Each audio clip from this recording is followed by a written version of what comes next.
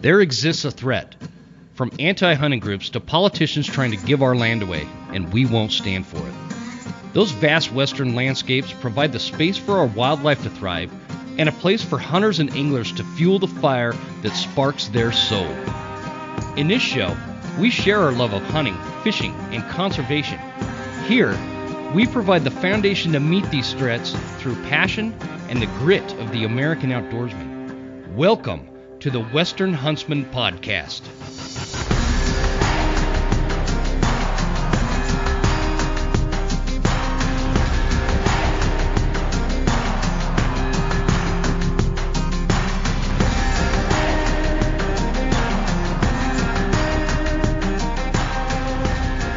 Ladies and gentlemen, welcome to this episode of the Western Huntsman Podcast. This is Jim Huntsman, your host, coming at you from the Broken Tine studio right here in Clark Fork, Idaho. And I've got two of my favorite people on this episode. We've got a lot of ground to cover. If you guys have been paying attention, Guy and I have been doing these episodes to discuss some of the harder topics that a lot of people don't want to talk about. And we're going to talk about them on this episode as we have in the past. So in this particular episode, Guy from Western Contours, Guy, let me try your last name. Should I try your last name again? Or should I use your pronoun? Because you put your pronoun in. Your mama's go dude. ahead. You can put. Listen, don't talk about my pronoun I put in there. Okay. So so Guy's here and joining us. Guy and I have been talking about this for a long time. This would be like a great combination. But Garrett Weaver from On Point Podcast, who has been slaying animals all fall, making us all jealous, is on with us. And you guys know Garrett from a couple past episodes we've done. Garrett and I have had a couple of great conversations. And in fact, I have in my possession as a ransom, Garrett's DVD. It's a drum movie. And it was lost for many months. I thought I had totally lost it, but I have it in my possession. I found it in the bottom of my closet in my hunting trailer. And if Garrett plays his cards right, I might send it back to him. Garrett, how you doing, brother? Good, man. And you need to watch that movie. That's a good movie. If you like I know, drumming. Dude. I don't even have a DVD player right now because I'm living in trailers. Yeah. Anybody have a DVD player anymore? Somebody said, oh, no, we do. We have actually, my girls set one up in the wall tent, so I could probably go over there and watch it. Well, I guess, yeah, you're in the sticks, man, so you can't stream. I will be able to soon, dude. I got Starlink so Elon Musk is going to save my ass. I'm going to be able to do some better stuff, I guess, with better internet. So as soon as it shows up. So guys, I'm super excited to have you on. Guy, this is like a continuing compilation or what do you call that when we like, team up on something? There's a word for it, and I'm totally blank because I drank an entire whiskey while waiting to get this thing ready. Based on my pronoun, it'd be tag team.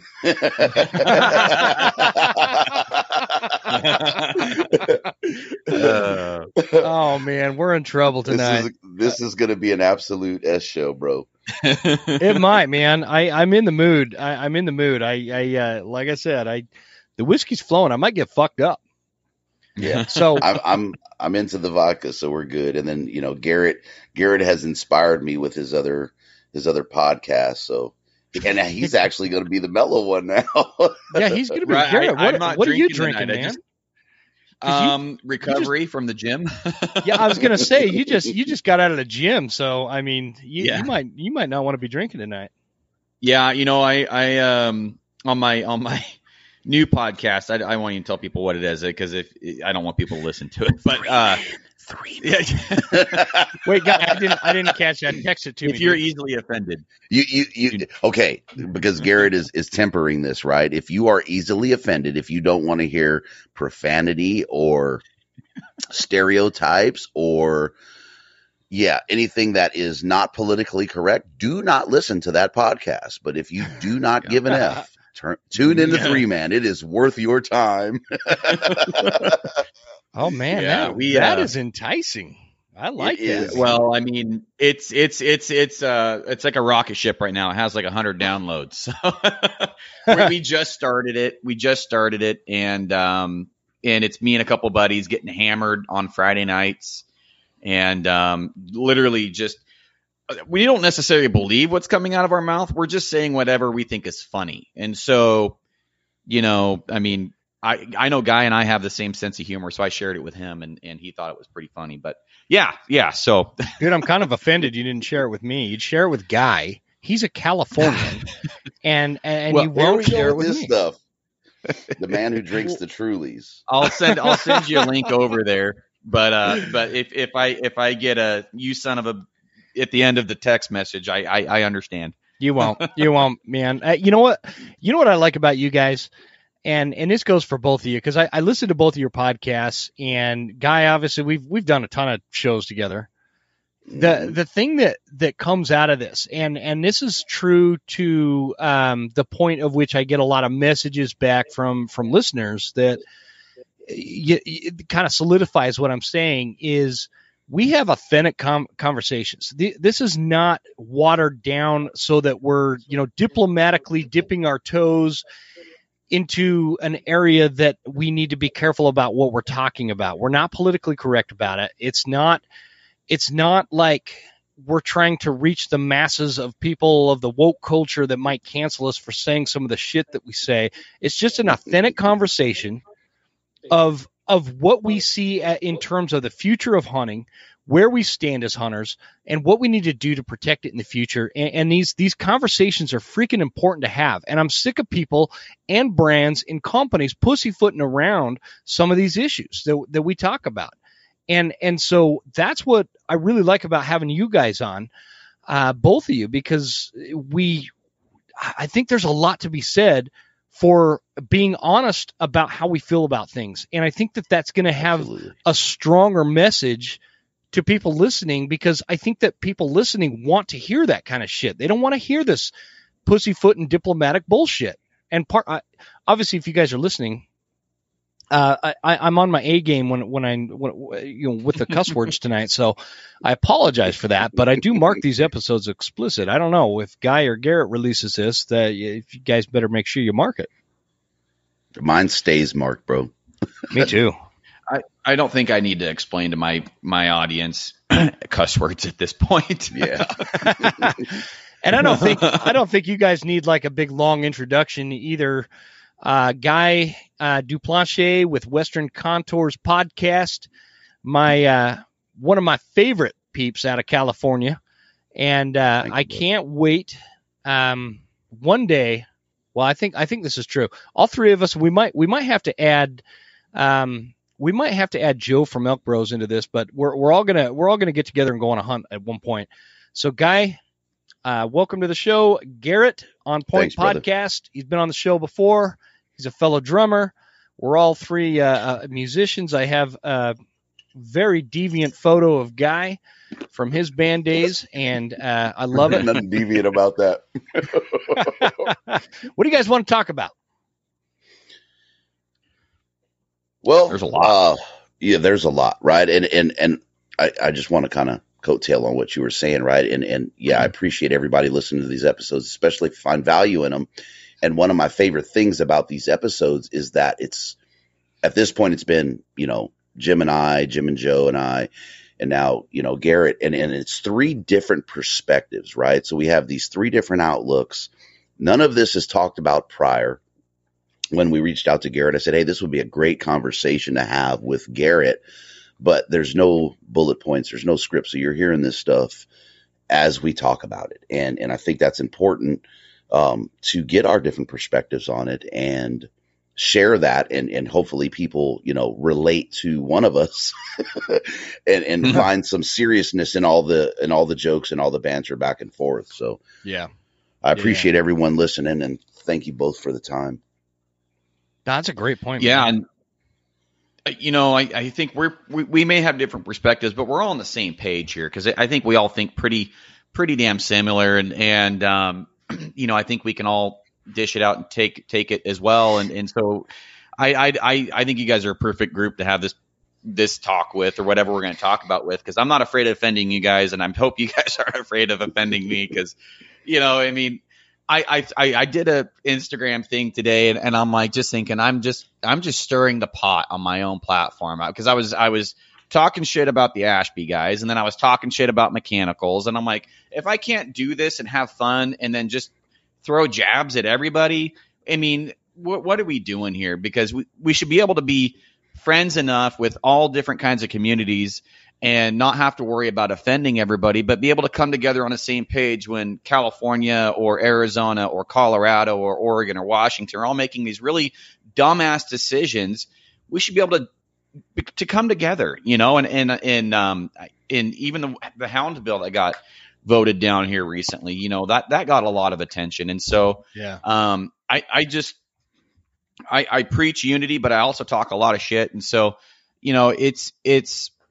that's what I think we need to all get on the same page. And I think that's what's coming out of my head right now is just like, man, I'm getting all tired of this heavy arrow, light arrow, blue team, red team, trad versus crossbow versus everybody, because everybody hates crossbows. And, and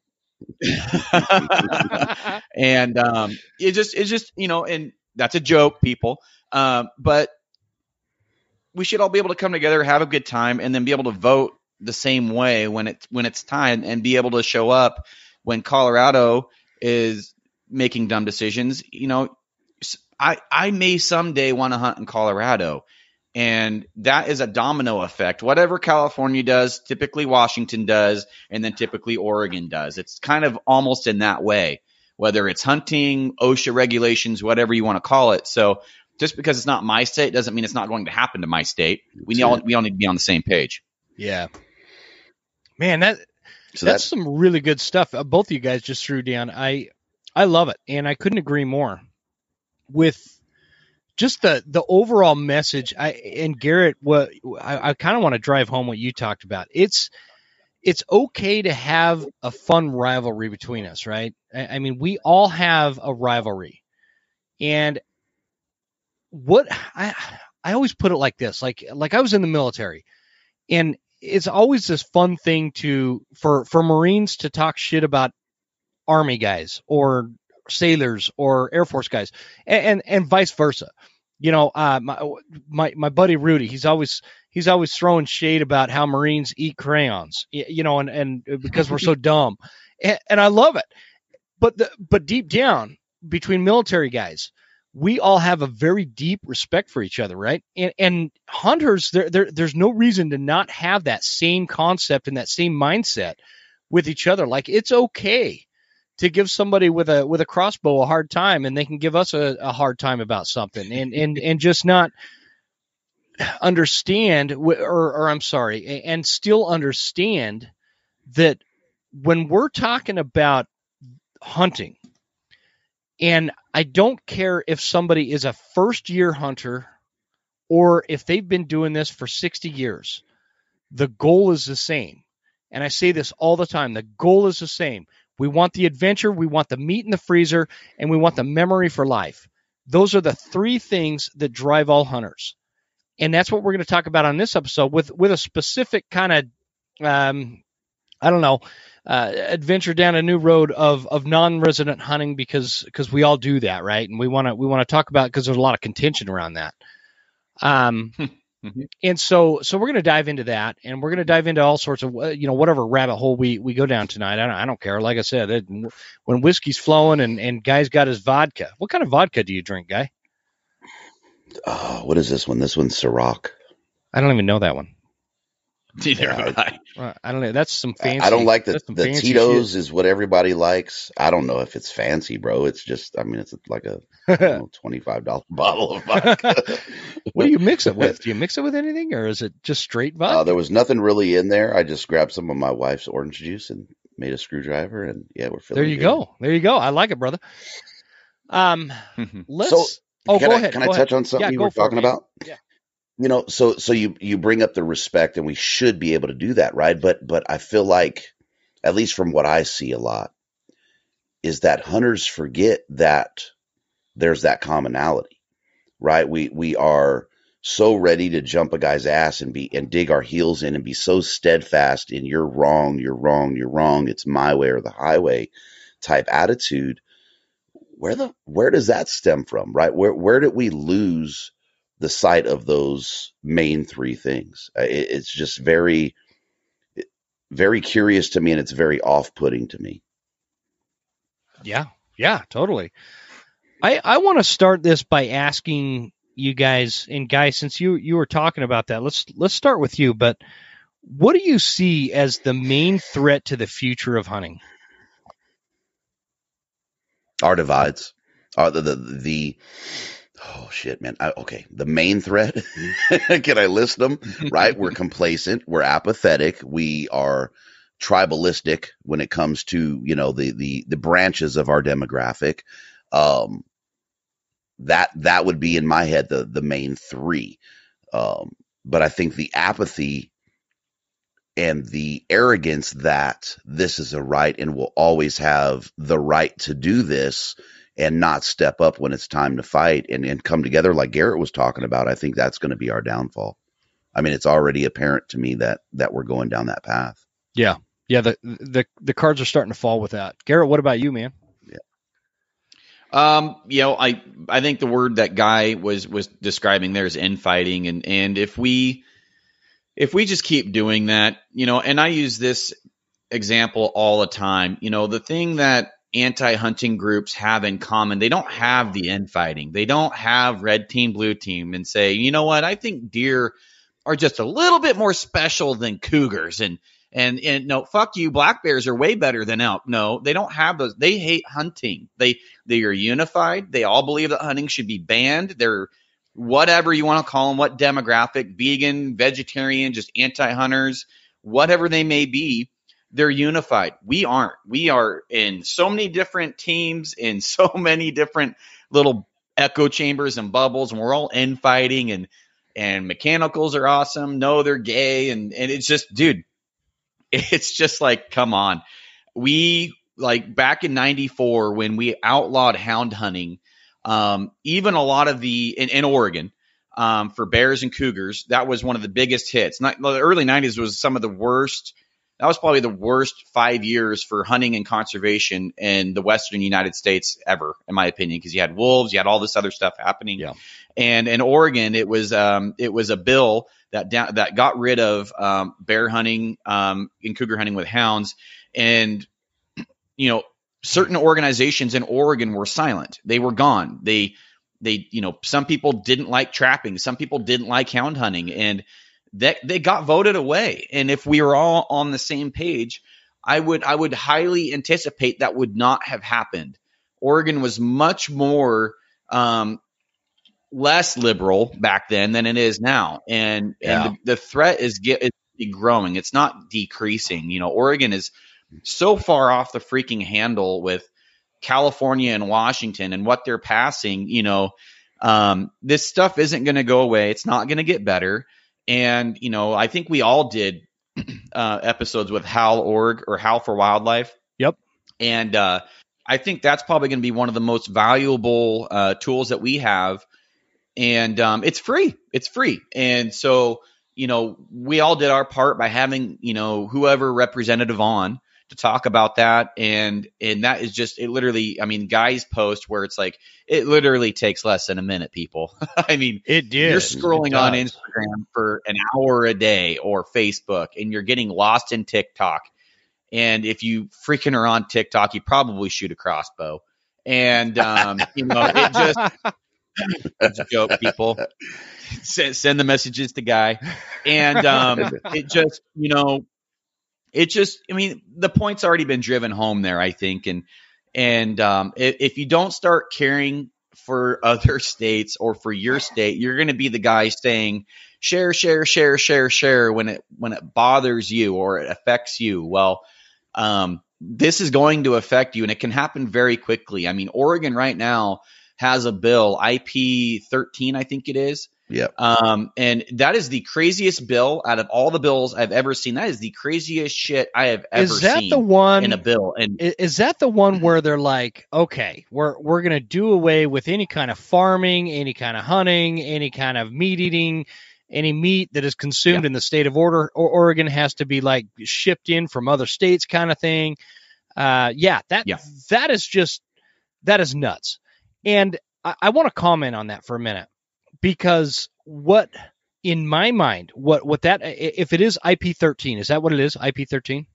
I don't have my other Yes. computer screen pulled up. I believe it is. Yeah. Yes, it is. I'm worried about messing up the internet here, so I don't have it pulled up. But anyway, on that I'm glad you brought that up, Garrett, because what that is in my mind is an extremist organization putting forward an extremist agenda to kind of knock the shock value up, for people to kind of get accustomed to that kind of proposition, so that it's in 2, 3, 4, 5 years from now, that kind of proposal is not so shocking to the general public.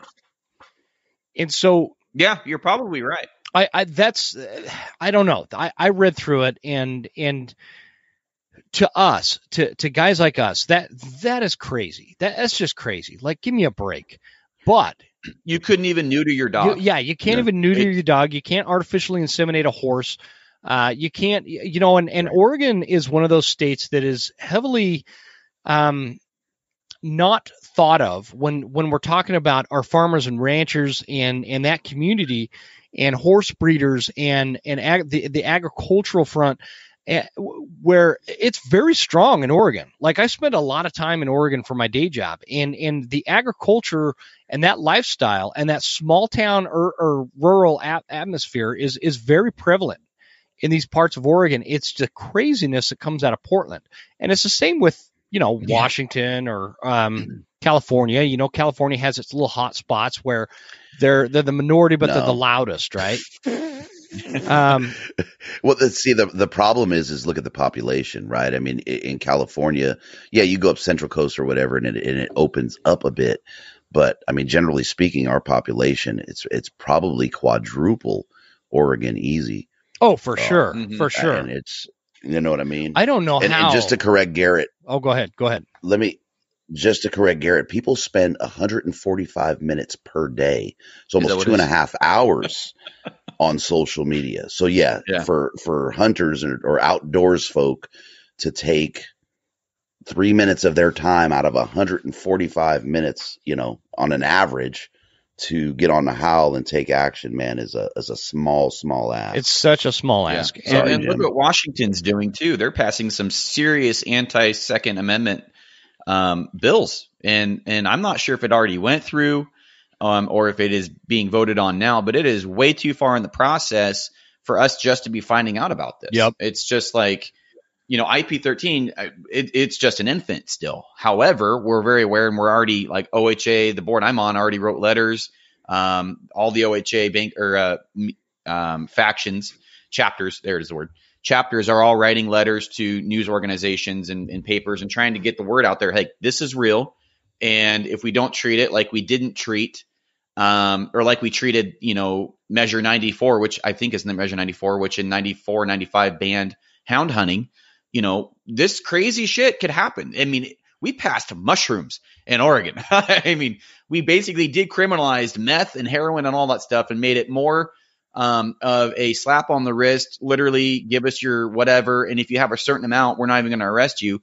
Hardcore drugs is legal in Oregon now. Like, it is insane what can get passed if people don't understand what is getting either promoted or passed, like, or voted on, really. I mean, and a lot of these bills, somebody in the legislature should make some sort of bill that says, basically, you can't false advertise your bill. You can't name the bill, it's all for the children or something like that, and then have it be whatever, like, there's a lot of that goes on too.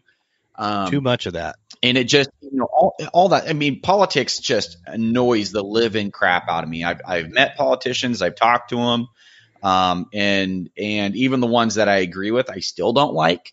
They're just, I don't know, man. They're just greasy douchebags, and for 99% of them. No, it's so true, and man. I'm 100% serious. Yeah, Yeah, it's so true. I'm trying to. It's so true. Like, I'm looking up on the. what was that, guy? Go ahead, buddy. Sorry.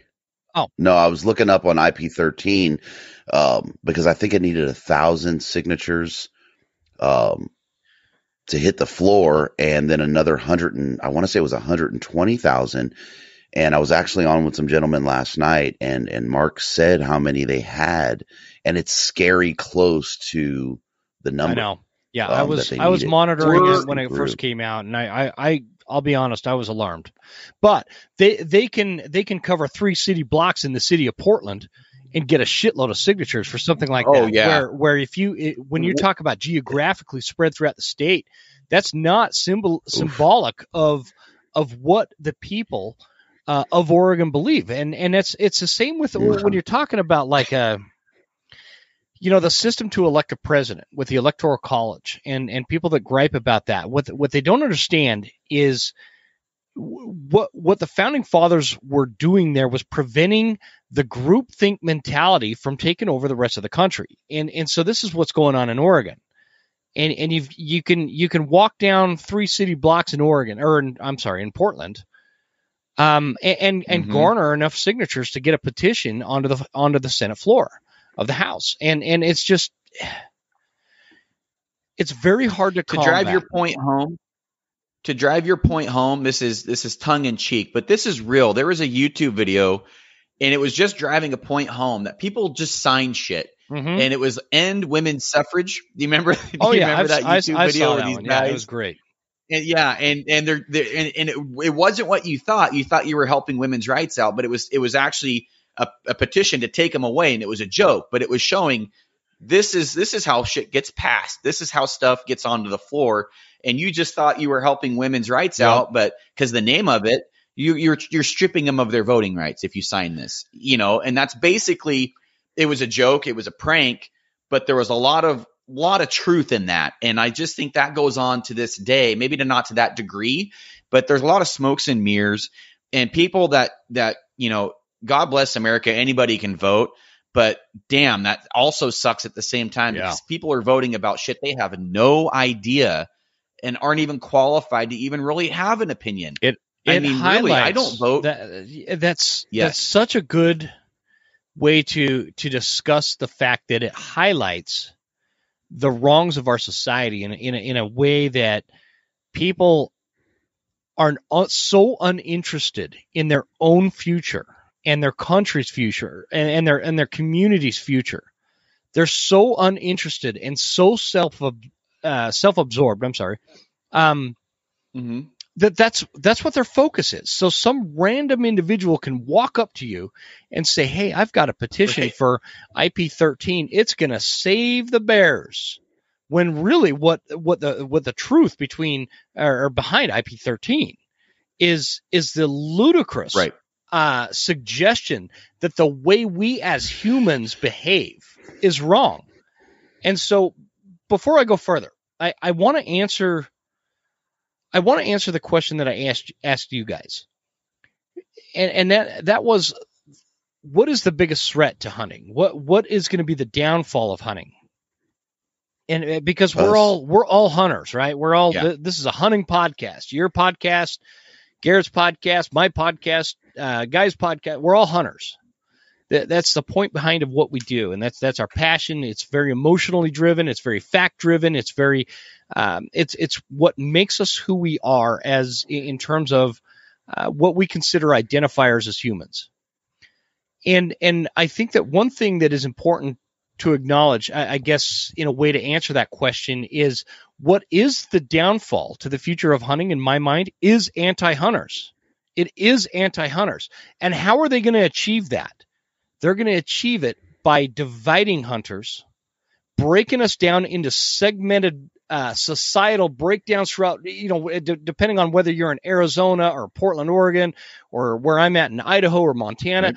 They're going to break that down, and they're going to chew it apart bit by bit. They're not taking the whole elephant and putting it in their mouth, right? They're taking it a bite at a time, which this is how you take down an elephant. And that is our biggest threat. Anti-hunters are our biggest threat. but it's the weaponry that they use against us and the propagated messaging that they put against the people that don't know anything about hunting because they're not anti-hunters or they're not pro-hunters. They're not hunters. They're just a general populace. And they're going to take that. I'd say those guys are our biggest threat, the uneducated, because you have a faction of anti-hunters, and I've talked about this too. You have 95 or 97% of the population, wherever you want to look, that eats meat, and then only about 15% of those actually hunt. And so that leaves you a giant chunk that the antis and the hunters are all fighting over. And what's going to happen is whoever gets their message out better, and hunters are really garbage at this.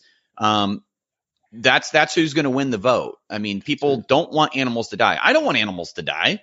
I don't want bears to eat fawns, and I don't want bears to eat other bears. I mean, who wants that? I mean, who really does want that? I mean, I don't, but life eats life. Life takes life, and we are part of the food chain, and we have to be able to say, hey, like in logging, I deal with this crap all the time. I work for a very political company that is pro-logging, and that's what we do, a lot of it, and we have to use semantics a lot, like sustainable forestry. Well, I took that and I started saying sustainable hunting. We're using sustainable hunting practices. We are making sure that we're meeting today's needs without compromising future generations to meet their needs. That's what we're doing. And if you let us do that, we can follow through and make that happen. But if you're going to take the tools away and take us out of the woods, you're going to eliminate that.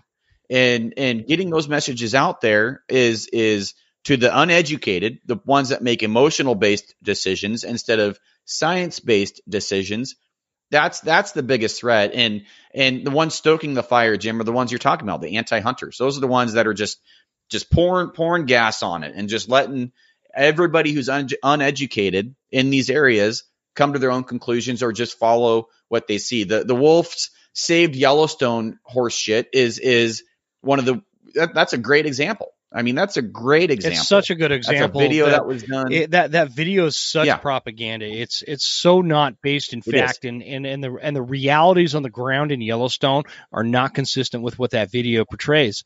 And so one of the things that we talked about coming on to this episode is I think we all agree that our biggest threat is the way that the anti-hunting messaging is going to take advantage of our infighting, right? Our divisiveness, because hunters are passionate people. Obviously, when you look at like other hobbies, let's take a look at other hobbies. There's not nearly as many podcasts for bottle cap collecting as there is for hunting, right?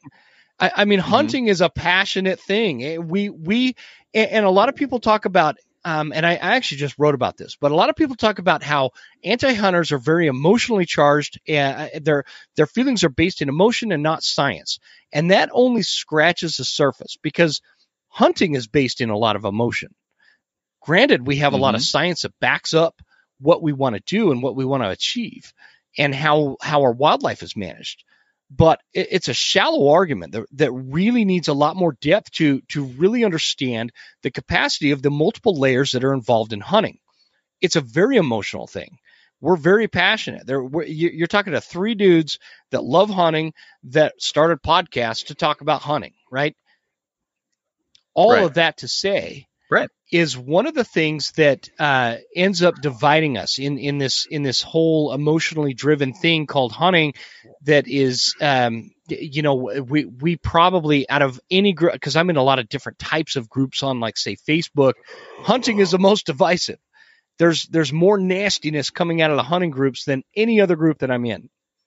One of the things that comes out of that is the non-resident issue and how people fight. And I'll be honest, I've been guilty of this. I do get sick of seeing non-residents show up in some of my units, and I get sick of seeing hunters complain about non-residents showing up in their units, because I don't know.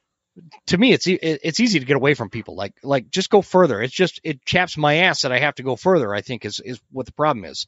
So no big deal. It's workable. But this is something that Guy and I were talking about that we felt like, Garrett, because you travel a lot to hunt, this would be a good topic to hammer home. And Guy, you want to kick us off with like your thoughts on the non-resident hunter, what the divisiveness that it creates and why it's wrong. Make sense? Okay. Across the board on what you were talking about, right? If we're talking the anti-hunters, that divisiveness, those divides, that tribalism, they are grabbing that, right? They are watching us. They are going onto our platforms, in our forums, and taking what we're doing to each other and using that. And you had said that they divide us. No, we divide us. We just give them the fuel for their fire. And that it just drives me crazy. And it's like we know what they're capable of. We know what they're doing, but yet here we are, in my opinion, being arrogant about our displays and acting like we're untouchable. And again, it's catching up on us.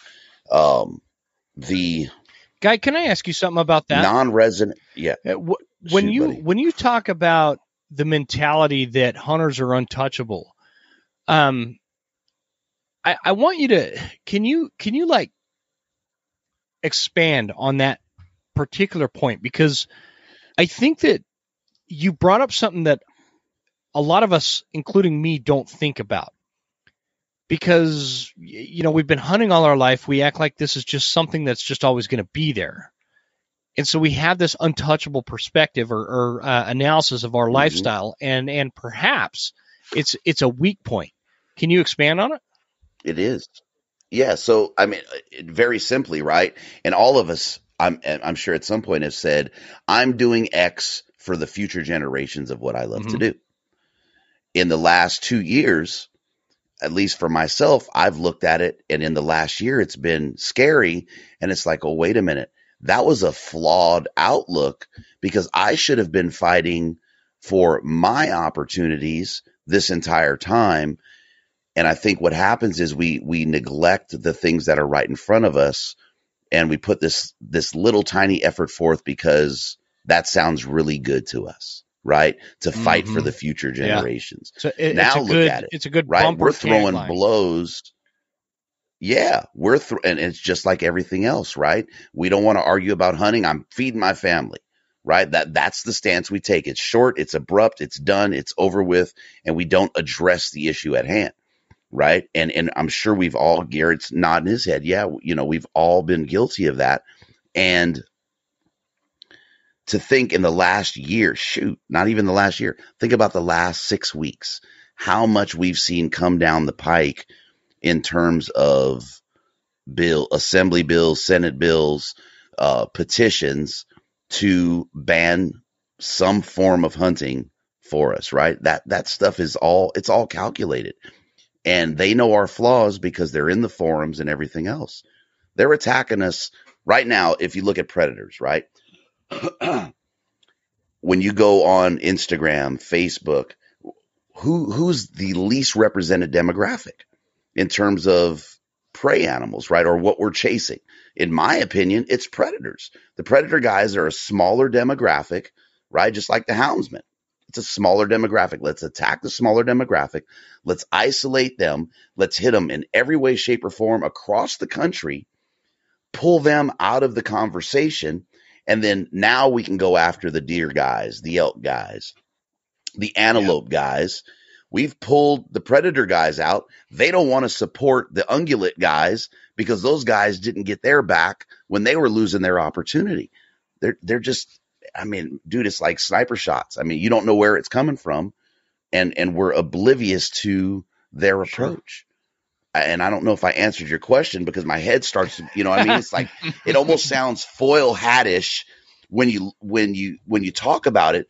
But when you look at how calculated it really is, you can't help but to go, oh, people get pissed off at me. They are really, really good, borderline amazing at what they do. Who are you talking about? The anti-hunting organization? So I don't know if I answered your question. Yeah. The antis. Yeah. Look at No, that's a fair point, man. They are great at what they do. We talk about that a lot. And I think what gets missed is what people don't understand is I'll give you a great example. I was reading this thread on, I don't know what social media platform, whatever, and people were bitching about the amount of money that the Rocky Mountain Elk Foundation was able to raise versus what they were spending on this and what they were spending on that. And regardless of how you feel about a particular organization, if you break down the financial revenue of like the Rocky Mountain Elk Foundation, what they do on an annual revenue basis, and you compare that to like the Humane Society of the United States, dude, it's fucking, it'll scare you. Like there's no comparison. Yeah. You can't compare the amount of money. If you were to add up the amount of money that pro hunting organizations such as the Rocky Mountain Elk Foundation or the Mule Deer Foundation, or in my neck of the woods we have the F4WM Foundation and all these other groups that are pro hunting, it doesn't touch the Humane Society of the United States. And what's even scarier is it's hard to even scratch the surface of what the kind of money is being raised by some uncredible group like PETA. Let me shut my camera off, guys. I'm sorry. I lose. How do I do that? Oh, right there. So just those of you guys listening, I live in the forest. My internet sucks. So I don't know what to do. So sorry if I was cutting out there, but I feel like I made a really relevant point. Maybe I didn't. I hope you did, man, because this vodka has me wondering if I even answered your question still. Garrett, you're the only one not drinking, dude. You better chime in at some point here. Yeah. Well, you guys are making great points, and I mean, I don't know if piggybacking off of what you guys said is already worth it. I think you guys already covered it. I mean, if you wanted to cover a different direction, I'd be happy to take the ball. Garrett, but I think you guys pretty much. I got one for you, dude. You spent a lot of time this year traveling to a different state to hunt.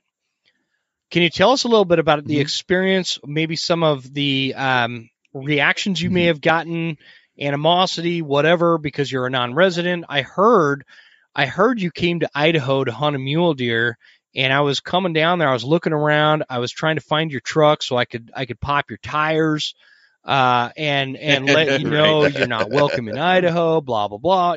Tell us a little bit about that.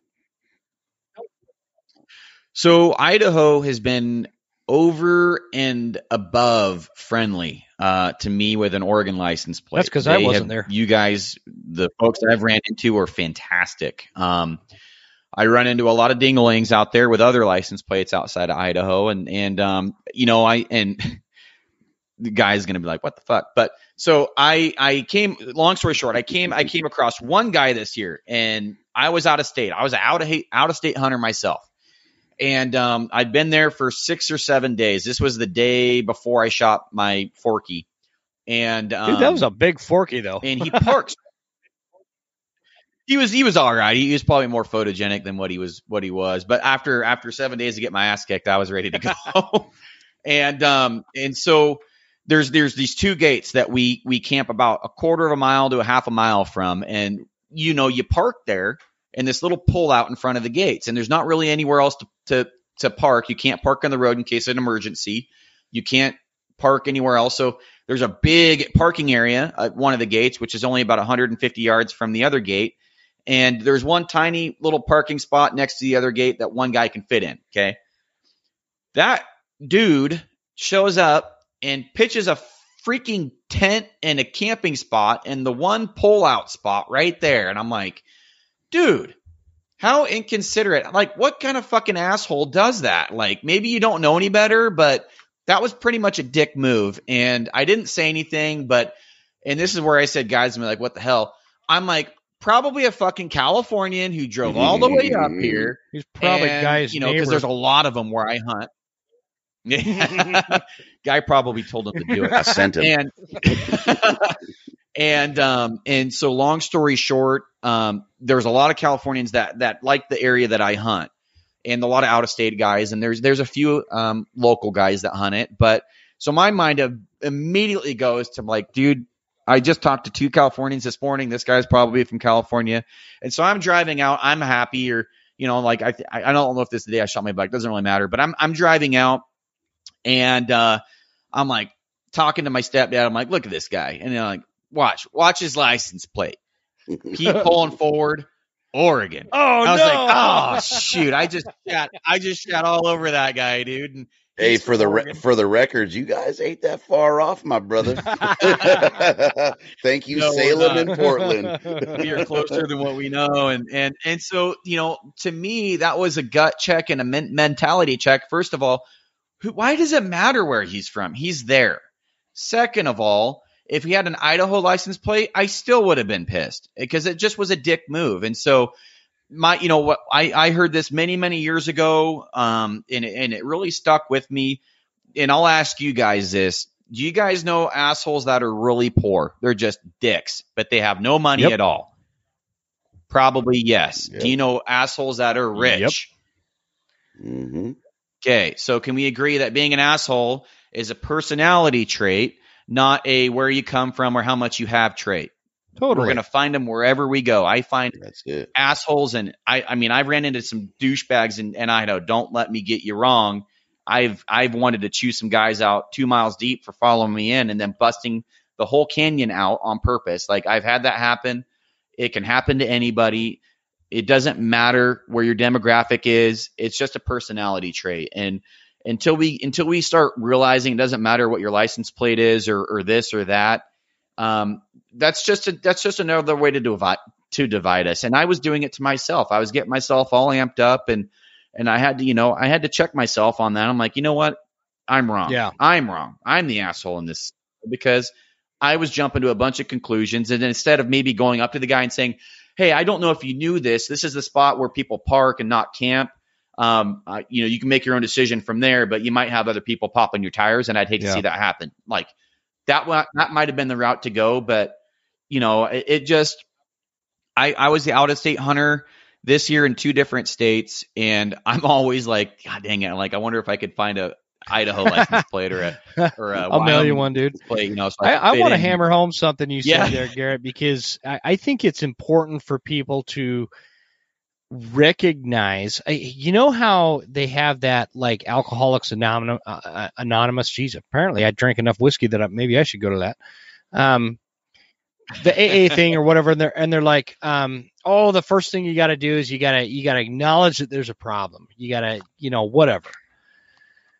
Right. This is the same kind of thing, because what you were just talking about with, sometimes there's poor people that are assholes, there's middle class people that are assholes, there's rich people that are assholes. And I will tell you that in the unit that I hunt elk, which is in Idaho, it was probably more crowded than I've ever seen it over the year. Well, it's not probably. It was definitely more crowded than I've ever seen it.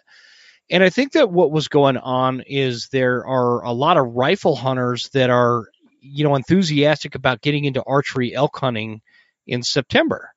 And the problem is they weren't shifting the I don't know if you want to call it philosophy or strategy or whatever, how you hunt elk with a bow versus how you hunt with a rifle. And that's something that's important. The point being is there were these dudes up there 300-400 yards up the side of a drainage that we're talking, 600-700-800 feet elevation gain up on a dirt road, sitting on a four-wheeler, bugling down because they could hear me having an interaction with a bull, right? And so they're with the forerunner running. And so they're trying to call this bull, which was one of those super deep, growly motherfuckers that just, it gets you all sorts of excited and amped up and whatnot. Thinking that they're gonna call that wise old bull right up to the road, and all they have to do is kill it and drop it in the back of the truck. Come to find out, these were Idahoans. These were not Californians. These weren't people from Washington. Because one of my big things is we get inundated right here in the panhandle of Idaho from Washingtonians. There's a lot of folks in Washington that want to come over to Idaho because we're so close, right? And they pop over to the panhandle and they get their elk tag. And my issue isn't that. My issue is they all come over here and camp and take up all our spots on the river. And Anyway, the point being is I think that translates to hunting season. Sorry. Hang on. Okay. That translates to hunting season, and I get fired up. Oh man, somebody out of state's in my spot. But the problem is that the issues that I ran into, and I'm not picking on my fellow Idaho peeps. You guys know I'm an Idahoan through and through. I love my state. I love the people here. This is where I live. This is home. And so don't send me a bunch of nasty hate mail, emails, bullshit, talking about how I'm talking smack about us fellow Idahoans. That's not the point. Yeah, send it to Guy. It's Guy at westerncontours.com. And Come at me, bro. That'll point you in the right direction. The point is I ran into, we had a lot of non-residents in my neck of the woods. And the point is I ran into a lot more problems with locals than I did non-residents. That's not to say that sometimes I don't get bent out of shape about, non-residents in my hunting unit. Sometimes it does get irritating. But, that just means I have to work a little harder. The non-residents are looking at the places I've been hunting for years. So I need to look at new places where they're not going to go because they're not going to have the time that I have to go into those areas. It's a simple fix. Guy, elaborate, brother. Let's take a quick break to give our show sponsors some well-deserved love. Let's start with Scree Extreme Mountain Gear. High-performance hunting attire and gear. Scientifically tested camo patterns. Complete layering systems. And in my opinion, the finest merino wool products to keep you warm, dry, and comfortable. It's all backed by a great company. Some of my personal favorites in the Scree lineup are the hard scrabble pants for early to mid-season, and then as it gets colder, I switch to the Kodiak pants for late season. The Bridger glassing mitts are like game changers, and I love the Nebo rain gear. Scree offers great packages on the website as bundles, like the elk bundle, that will completely outfit you for your favorite hunt. Oh, and my favorite part? You won't need to refinance your house to get outfitted. Try the starter bundle for less than $500. It's an insane deal. With the VIP sizing guarantee, you can exchange something that doesn't fit for free. I just had to do this for something that I got my wife. It was a little big, so I just sent it back. They covered the shipping both ways and exchanged it for the right size. So go to screegear.com and at checkout, use promo code The Western Huntsman for 15% off and free shipping. Phelps Game Calls, one thing that I love about companies that are born out of hunting is their story. Like Phelps Game Calls, the American success story that walks us through how something started small and grew into something big. Like Phelps, he started this company kind of as a hobby in his garage in 2009. Now, a little over a decade later, Phelps is one of the premier hunting call companies on the planet for good reason. They're the most realistic calls on the market, and that is saying something. Check out the AMP lineup. For predator calls like the 3-pack POR 123 or the Fawn in Distress, check those out. Turkey calls, get a diaphragm, a pot call, or a box call, and a complete line of waterfowl calls. Hit up the website and at checkout, use promo code Huntsman10 for 10% off. Phelps Game Calls, get them close. The Elk Collective. The best investment for hunting success is what's between your ears. Having elk hunting knowledge is what separates those who succeed every once in a while against those who notch tags every year. There's a very fine line there, and there's a perfect amount of time if you're listening to this now to get through the entire course before September. Improve your chances with a virtual course of over 140 videos that cover things like how to get elk tags throughout the West, scouting and e-scouting, beginner to advanced elk calling, gear, fitness, nutrition, shooting processes, hunting scenarios, strategies, and tons more. They've got some very big names on this platform that give you their personal expertise as you go through the course. It's the best way to make you the best elk hunter as you get into the woods. So go to theelkcollective.com and use promo code The Western Huntsman for $20 off. It's normally $89, so when you use my promo code, it's going to be the best $69 you've spent on elk hunting, and I guarantee you it's worth every penny. Check it out, guys. Hoffman Boots. Let me give you guys a piece of advice from a dude with many miles on his feet. Never skimp on quality hunting boots. Hoffman Boots is a fourth-generation, family-owned company based in North Idaho. I've been sporting a pair of Hoffmans for close to a decade, particularly I like the Hoffman Explorer in the 8-inch. In my most humble opinion again, Hoffman offers the most comfortable hunting boot that does the least amount of damage to my feet after several miles on the mountain. Very little break-in period on these boots, by the way. I took them right out of the box and went on a crazy elk hunt, not even a blister. For hunting, they have the Explorers and the Summit boot offered in insulated and non-insulated. And ladies, check out the new women's Hoffman Explorer 400. They also carry lineman boots, winter pack boots, logging boots, and hiking boots. Get totally outfitted at hoffmanboots.com, and at checkout, as you know it's coming, use promo code, all caps lock, Huntsman10 for 10% off. Last but not least, Tacticam. If you're interested in self-filming your hunts, whether for memories or making hunting content, check out the Tacticam products like the Spotter LR, Tacticam 5.0, and the Film Through Scope system, all of which are available at thewesternhuntsman.com, which helps support our fight against the anti-hunting movement. But my favorite is the Tacticam Reveal cell cams. I use these cell cams all over my property, and I'm like obsessed with monitoring the wildlife in real time with these cameras. They not only text me instantly when a buck or a bear is cruising through, my reveals make for excellent security systems. I know when the FedEx dude is delivering packages way down at the bottom of our driveway. And I also know if some knucklehead shows up to try to steal them. I know when someone's trespassing or if I have the kind of wildlife roaming around that I don't want, like a coyote. And I quickly react with my cat-like reflexes. Great for trappers, great for hunters, security, anything. Guys, check it out at tacticam.com because I don't have the reveals on my website right now. Let them know I sent you. Tacticam.com. Let's get back to the show. Here we go. Hold on a sec. So what I'm hearing is not a "you're from this state" thing, right? What I'm hearing is a hunter etiquette. It is absolutely, thing, and so not respecting I think each Guy, other. you make a good point there. I don't ever want to cast just the big dark shadow on one particular group because I've had issues with non-residents. I've had issues with residents. What I am saying is that the frustrations that came out of this last particular September were more on the resident side. And so for us to all blame, and I think what I'm driving at, and I just didn't quite get there, was I think that using non-resident hunters is a really good excuse as to why you didn't notch a tag. When there's other areas, and I hear it all the time. Oh, the wolves have killed all the elk. Oh, the non-residents has taken over my unit. Oh, the eclipse of the moon changed the behavioral aspect. The elk all ran into the ocean and died. Yeah, whatever excuse you want to use, I think that's what it is. It boils down to there is an excuse aspect of this, and people want to blame something for their failure to notch a tag. And I don't blame them. I've done it. I'm guilty of it.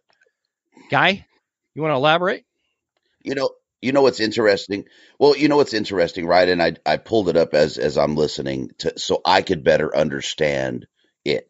I mean, if you look at that here in California, right, it's like less than 1% of the population hunts here. So it's hard to nail it down for me, right? It's like if you're a hunter in this state, you're a stealthy ninja. You're flying under the radar for most folks.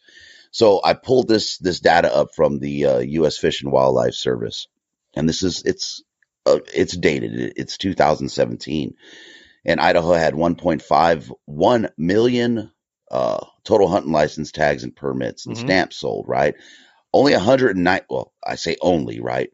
Only 190,000 of those were non-residents. So when you put that across the available public land, or that's not even just public land, right? That's across the board. Is it really that big? It's not of an impact. Now you may get into those areas, right, that are easily accessible. The e-scouting, I think, lends itself to people finding these areas. Yeah. A lot of those guys are going and they're camping for 7 to 10 days.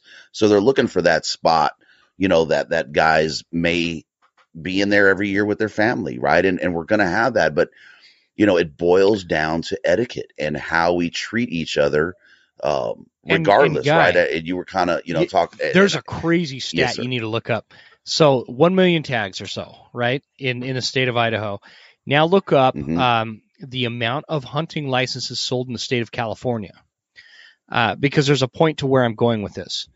But let me know when you got that up. But that's a great point. Is when you're talking about statistically or the number proportionally from residents to non-residents, when you look at that number, non-resident hunters is really a non-issue. And the other point that I want to make with that is Idaho did have a problem where there were like 4 or 5 specific units that all the non-residents would go to. And what happened is those units would just get absolutely hammered with out-of-staters. And so Idaho fixed that by limiting and equally distributing the tags to non-residents so that there wasn't such like a draw on this one particular unit where all the non-residents would go and just absolutely annihilate that unit. And so now non-residents are more evenly distributed. So I think that that's going to be less of an issue moving forward. And I think I noticed it this last season. Did you look at the amount of That's good. tag holders in the state of California? Yeah, I have every state up right now. So California, this is again 2017, paid hunting license holders for California 284,069. Resident hunting license tags and permits 1,032,000. Non-resident 21,000. What was the number for Idaho total tag resident and non-resident? 606,000? Oh, excuse me. 1.151. So if million. I'm remembering this right, the point that I'm trying to make is in the state of Idaho, the number of tag holders is roughly half of the entire population of the state of Idaho, where when you compare that to the state of Idaho or California, I'm sorry, it was less tag holders when you count both resident and non-resident. But your population, what is the population of California? What, like 30 million people? I think like it's 40 million some odd people.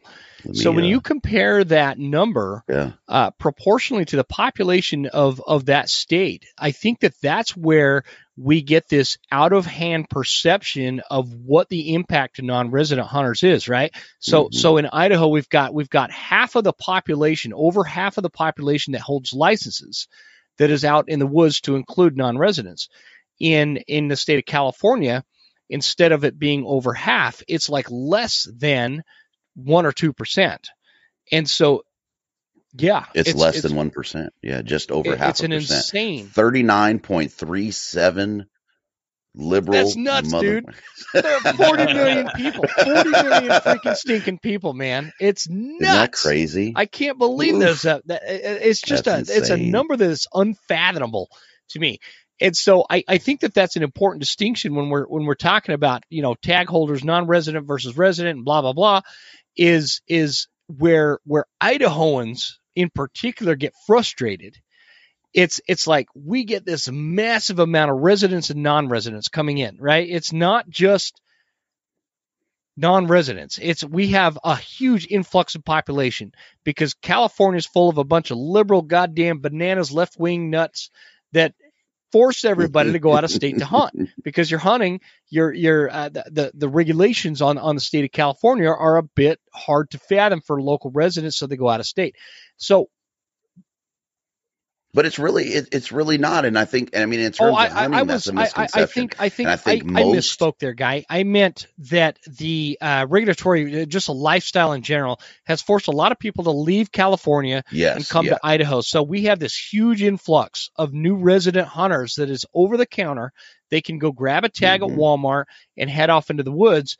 And it's compounding this perception that locals have about all these out-of-staters taking up because a lot of them don't even change their plates in time for hunting season, right? So they're up there with California plates, but they live in Boise, right?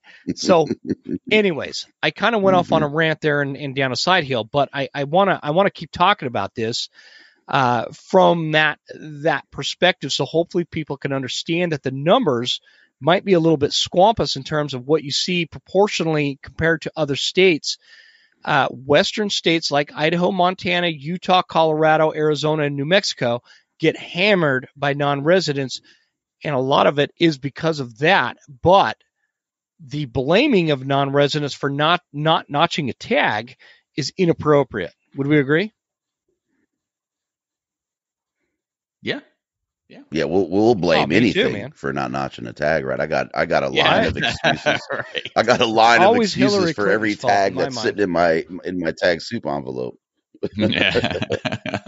So when we talk about this, right, and just because we're on Idaho, where like Wyoming, right, they're trying to limit Sure. that tag allocation, right? So when we look at the fiscal impact of the non-residents, right, and again 2017, that was $23 million, $23.6 million from total license cost. 13.9 million was non-res to a 9.62 million of resident. Wait, Guy, can you restate that? You cut out right on the critical numbers there. Okay.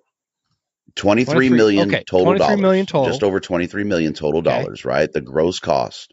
Non-residents 13.9 million and residents 9.6 million. So as we are bantering about this and we're upset about this and we're popping tires, and I've seen some crazy in the last few years, right? There was a gentleman, I think it was last year, was out of state. Somebody took their truck. It was attached to his trailer, took their truck and rammed his trailer, basically jackknifed it while it was parked and just tore the guy's truck and trailer up. Shit. We don't even look at the impact to our departments when it comes to wanting to get rid of non-residents, right? That's a hell of an input. Can you imagine your state Fish and Game or state wildlife, whatever it is, whatever state you're in, losing $13.9 million out of their total $23.6 million it would be in unsustainable. Revenue. I mean, what is that impact, right? Yeah. You lose your department, right? I mean, I think that needs to be part of the conversation. And I don't want people to think, oh, he's in California, so he has this view. No, I want us to look at this across the board in every state and realize that what we're doing affects us, right? Our etiquette, like, Garrett's talking about, it affects us. And we have to look at the bigger picture when we're shitting on each other and shitting on non-res hunters. And yeah, if a guy is an asshole and he doesn't have etiquette, or a guy is coming to your state and he's leaving fucking trash in his campsite, by all means, please raise hell with that guy. Call the fucking warden on him, right? If the camp's a fucking mess and he's been there for 5 days, he's probably going to leave some of that shit out. Then take action. Don't just complain and suffer in silence. Take action on that shit. But we got to get our etiquette and our behavior amongst each other. Well, right, one point that you just made, guys, is important in a sense that, you're talking like, okay, 5 years ago, if there would have been a Californian hunting in my spot, what I call my spot, I hunt public land, national forest, right? Like it's not mine, but it's where I've been hunting for a long time. I know where all the local honey holes are. I spend a lot of time in the woods. I know where to find the elk. I know where to find the deer. I even know where the bears are, even though I suck at hunting them. So you can call it my spot. And 5 years ago, I would have been sideways had I seen a bunch of non-resident vehicles parked in my spot. And where I want listeners to understand that I personally recognize some of the frustrations that come out of seeing some out-of-state vehicles parked on a trailhead or in the national forest, whatever. You have to understand that too, that I'm sitting here on a podcast, some close-minded North Idaho, redneck, whatever you want to call me. Because that's what somebody called me once, is closed-minded. I've never gotten over that one. Whatever, dude. You're stupid. The point is, I'm sitting here on a podcast with one of my people that I have utmost respect for, sitting in California, recording with somebody else that I have the utmost respect for, sitting in Oregon. And you know what I noticed is when you take out the nuance of the state lines, you guys are my peeps. right? Like I would love to share a hunting camp with you Right. guys. And you know, sometimes distance and all that kind of is going to prevent that or whatever. But the bottom line is when you take the bird's eye view out of it and start putting it on an individualistic level, these people are our peeps. They're in our state hunting because they are our brother and sister. We are all of the same family. We are hunters. We are outdoorsmen. We're sportsmen. We want to get out there and we want to experience the wild things that are crucial and critical to our primal nature. This is what makes hunting hunting. It's not about your spot or somebody else's spot. It's about understanding that these state lines fade with the brotherhood and the sisterhood that comes out of hunting and the future that depends on us having a spine to stand up and say it. What do you guys say? Mm-hmm. That's it. I agree. I mean, do you need to say any more when it comes to that, right? I mean, I don't know, man. I have it's hard for me, right? Because I guess it's not. For a long time, I didn't hunt out of state, right? I didn't have the finances to do it. I didn't have the fucking time to do it. And it wasn't an option for me. And I've absolutely, fell in love with going out and adventure into another state. And I have the California plates, you know what I mean? So it sometimes, and I pack away from my truck for 6 or 7 days or something. I'm worried about my fucking vehicle when I get back. I you know what, have to guy? do that right now. On that particular point, what's interesting is my day job. My company gives me a company truck, but my company is based out of Spokane, Washington. I live in Idaho, so my truck sometimes. Again, I've said this on the podcast. If my boss listens, put your earmuffs on. Sometimes I take my company truck hunting, right? And it has Washington plates. And guess what happened? Somebody slashed one of my tires one time. And so that's bullshit. Really? Because you guys got to understand, like I'm pretty close to Washington. Mm-hmm. We're in the Panhandle. It takes, if you drive from Spokane to the Montana border, it's less than an hour. So it's a very small part of Idaho. And anyway, the point being is, and this was 4 or 5 years ago, somebody slashed my tires because I had Washington plates. It's Did you have deserve the fucking it? balls? Have the fucking balls to walk up to me in camp and talk that shit. You know what I mean? Like that. If you're doing that, I'll come in there, I'll kick your ass so hard you wear your ass as a hat. You try to do that in person, but you're seriously. Come to camp. It's bullshit. You know what I mean? Like I mean, come on. I don't want to sound like that guy, right? But I'm not going to accept that that's the kind of shit we're pulling. And regardless of what you think of someone's state, right? Because a lot of it, I mean, when you look at California, right? California has a bad rap, and for good reason sometimes. But not every fucking person in California is walking around with a man bun and Birkenstocks. You know what I mean? And not everybody is so far left of center. You know what I mean? And it's just it's like, how fucking stupid are you, right? And most states, even if you take away the influx of the liberal states into Idaho and Montana and Colorado, if you take that away, it doesn't mean shit, right? We're out there sharing the same experience, the same opportunity. If you have an issue or you think someone's going to do something, to shit on your honey hole or your area, go have a fucking conversation with them. Join them. I mean, I experience it here all the time. Yeah. Well, you don't have to join them. Well, you don't even have to do that, but just say, hey, man, I'd appreciate it if you leave this pristine. This is where I've been hunting for X amount of years. Yeah. I see what you're saying. Yeah. Please respect it. Right. And if a guy can't take that and appreciate it coming, to someone's home state, then fuck them. You know what I mean? And everybody wants to have this attitude and their chest pumped out about what they're doing. And Garrett feels like his experience is bigger and better than my experience. And I think mine is bigger and better than Jim's. And, my chase is more important than Jim putting, food on the table for his family. That's a fucking problem. No, it's a total problem. It is a fucking problem. I deal with it. I deal with it here in my home range. Last year I pull up to my spot. Again, my spot, right? I've been hunting there for years, and there's a vehicle parked there. There's two guys are cooking breakfast, and I just pulled up, kept my Jeep running, and I said, "Hey, where are you guys hunting at?" And they said, "Oh, we're going to go over here." And I'm like, "Okay, cool. Do you mind if I park here and go in here and hunt?"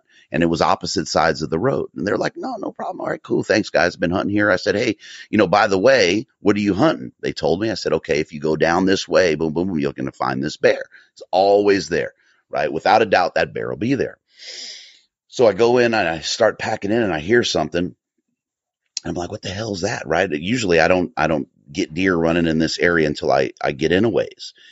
So I step back, man. I get in front of this bush and I'm hearing it's coming at me. It's coming at me. It's coming at me. I'm like, "Oh shit." And then I look over and I see one of the jacklegs and he's like 70 yards off my they were freaking following you, huh? 9 o'clock. And I'm like, "What the fuck is this guy doing?" Yeah. I'm like, "What is he doing?" And he's just standing there. Right. So I hear it. It's coming. It's getting faster, man. I knock one and I'm fucking ready to draw. I'm ready to draw. Next thing I know, man, I got 3 deer just blowing by me. The guy, he's 70 yards away again at my 9 o'clock. He's standing up and he's looking and he starts waving. And I step out and I'm looking, put my hands up like, "What the fuck are you doing?" Well, then I hear it again and I'm like, "Oh shit, what's going on?" Dude, his buddy comes walking out and they're driving. They're trying to drive the deer. And I'm going, "Dude, what the fuck is going on?" And I'd have been madder than a vegan at a barbecue. And I said, "Okay, I was pissed, right?" And I said, "I got to remove myself. It's not even worth the headache. I'll go to a different spot." And I just told him, I said, "Dude, I asked you guys, were you hunting on this side? You told me no, you were hunting over there, right? I did that out of respect for you to give you your space, but then you come over here and you jump in my shit and you're driving freaking deer, without a care in the world about." They were impervious to the conversation. They had no idea what they did was wrong. And I think that's part of the problem, right? Is we don't understand that there is a level of etiquette that's necessary when we're out there. And I'm the first one. If I see somebody, I don't care if I'm on something, I'm like, "Look, man, if you're here, you're here. Unless I'm drawn down and I'm about to arrow something, I'm gonna walk away." There's plenty of area. Exactly what I was telling the story about how I was having that bugle fest with that bull in the bottom of the drainage, and 800 feet up on the side, that dirt road was there, and those dudes were bugling off their 4-wheeler. I'm curious what your guys' take is on the etiquette question in terms of like, I don't know how to phrase it the right way other than like, what the fuck is wrong with people? Is there a lack of etiquette education, or is there like just this general lack of respect for other hunters, or like what's going on with the etiquette thing? Because I think that this is something that is super important as we walk to the future of hunting. Etiquette is one of those things, and just general respect. I don't care if it's etiquette when it comes to hunting, or the fact that these cheese dicks don't ever open the door for a little old lady coming into the restaurant. Like, etiquette and respect, I feel like it's lost, and I want you guys to talk about it a little bit. What do you guys think? Yeah.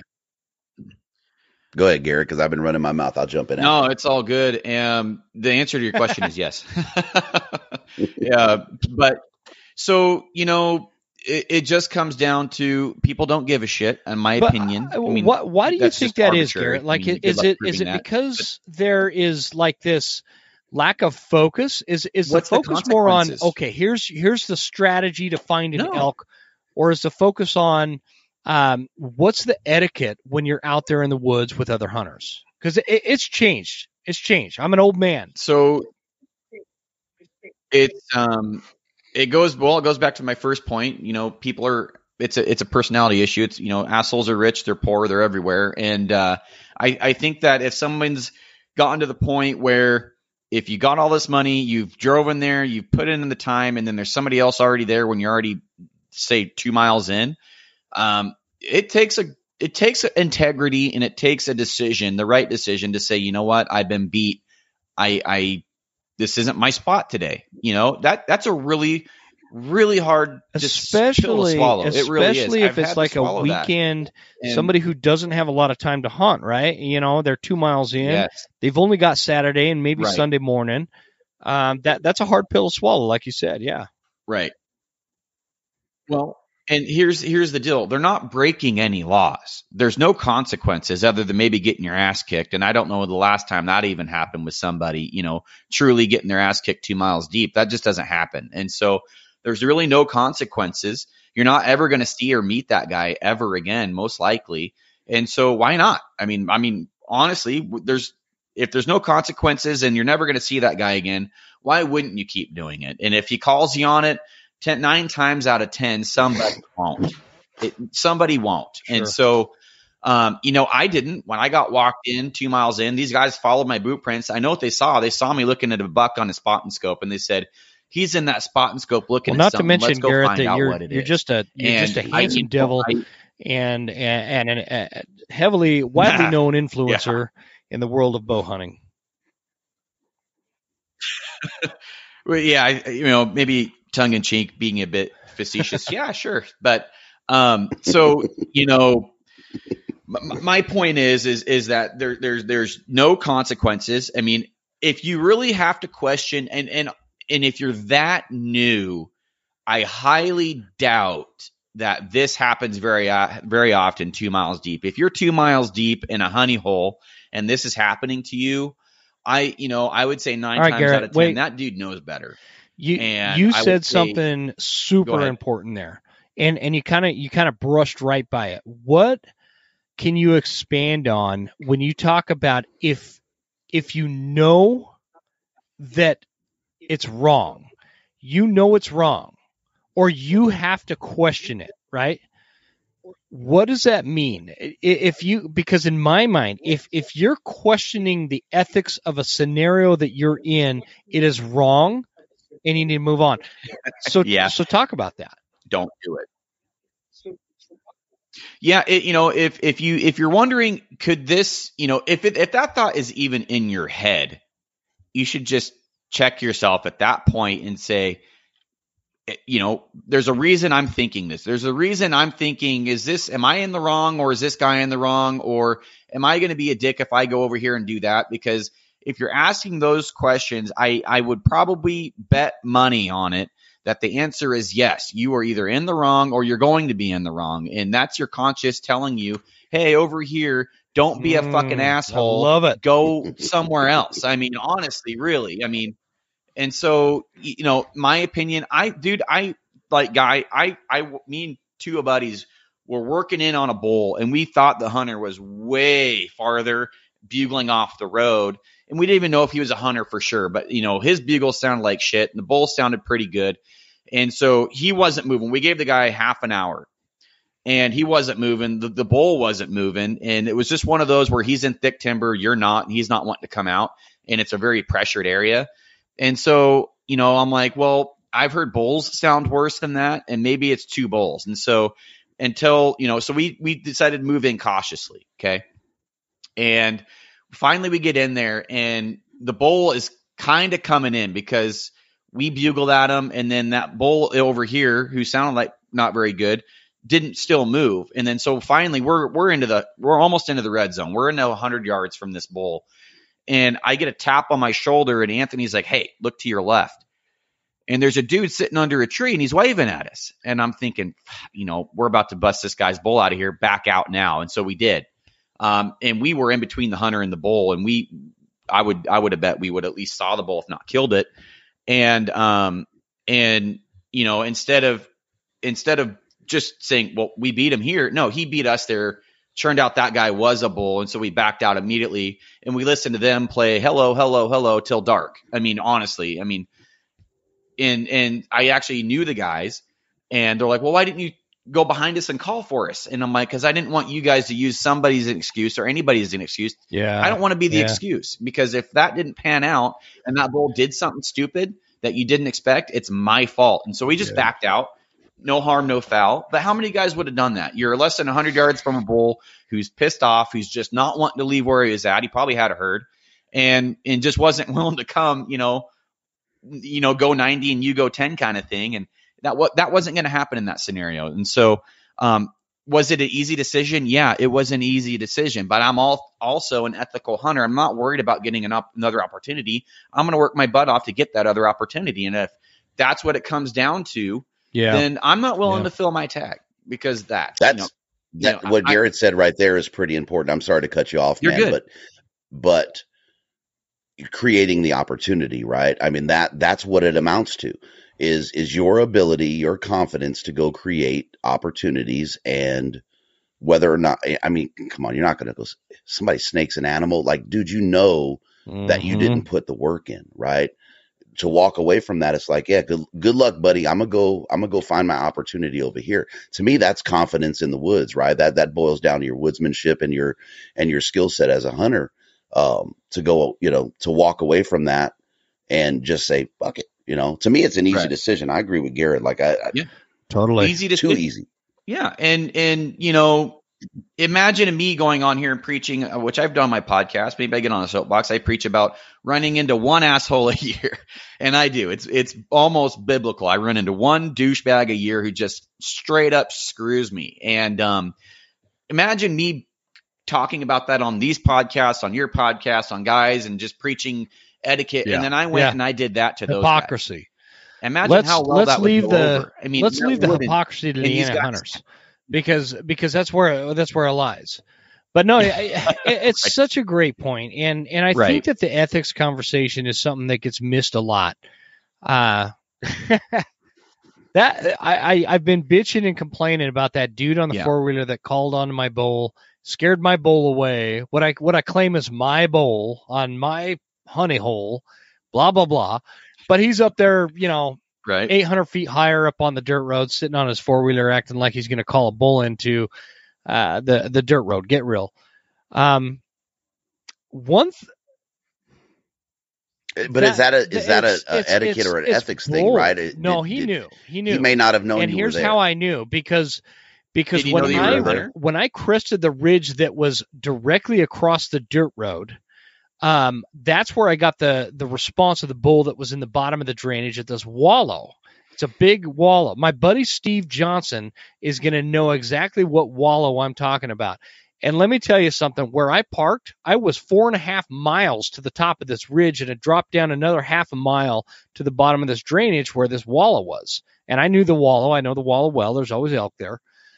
And this guy, when I was directly across, heard me bugling to that bull down below. And so when I dropped down, he just stayed there and kept calling to him.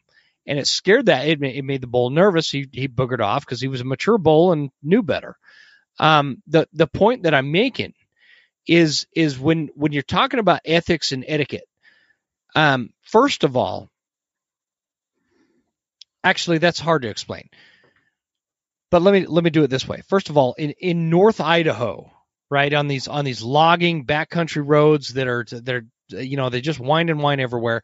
It's okay to locate bulls. Jim's sketching out. So I off the road, because I'm gonna call him out. If right? you're trying I think he's to making assumptions, locate a I think bull, he's making assumptions on ability and really understanding that those guys knew. Like if guys, it says my connection is unstable. Someone gets a visual, and I know that they're looking at me, I'm going to motion to them. I'm going to say, "Hey, I'm here," and hopefully I get the response. There he goes. He laser beamed out. Yeah. And hopefully I get the response that, to me, it's easier to move on, man. And it's just a great practice. And when you can exude that self-control. Yep. Hey guys, sorry. It cut out there again. Sorry about that. I just got it back. Some of this recording, let me make the quick announcement, because you were making an awesome point and I want you to go back to it, Guy. Some of the recording, guys, for those of you listening, especially from my platform, I have to make the statement that some of this is why I usually do it over the phone, because my internet is fucked up. It just cut out again. Guy was making like an epic point that everybody should hear, and it cut off. And so for those of you listening, bear with us. I'm going to mesh this all together the best I can, but yeah, that's going to be an issue right there. I apologize about that, Guy. You're right in the middle of a great point about ethics, and when I get Elon Musk's great new internet system, that is supposed to be much, much better. I want to redo this if necessary, okay? Because ethics, I think, is a whole other podcast topic that we can have multiple topics on. Yeah, I thought we were talking about ethics. What's But I mean, honestly, it crosses the lines, right? I mean, it really, really does, because you can, you're in Idaho and you're seeing Idaho plays. Garrett's in Idaho and he's going, holy shit, these Idahoans are effed up, man. So I think that it's all one ball, right? The etiquette and the ethics and how we treat each other. I mean, whether it's non-res to res, or, two residents falling on top of each other and cutting each other off, or, for the same bull or buck. I mean, it all comes together. And I think that is the topic, right? Is us not being assholes to each other and keeping some, and there's a point where I understand, right? I've been that guy that only has 3 days to fill a tag, right? Kids are playing sports. I got bills to pay. I can't take a ton of time off work. I saved up for a year to get this out of state tag, and I got to seal the deal. But at what cost?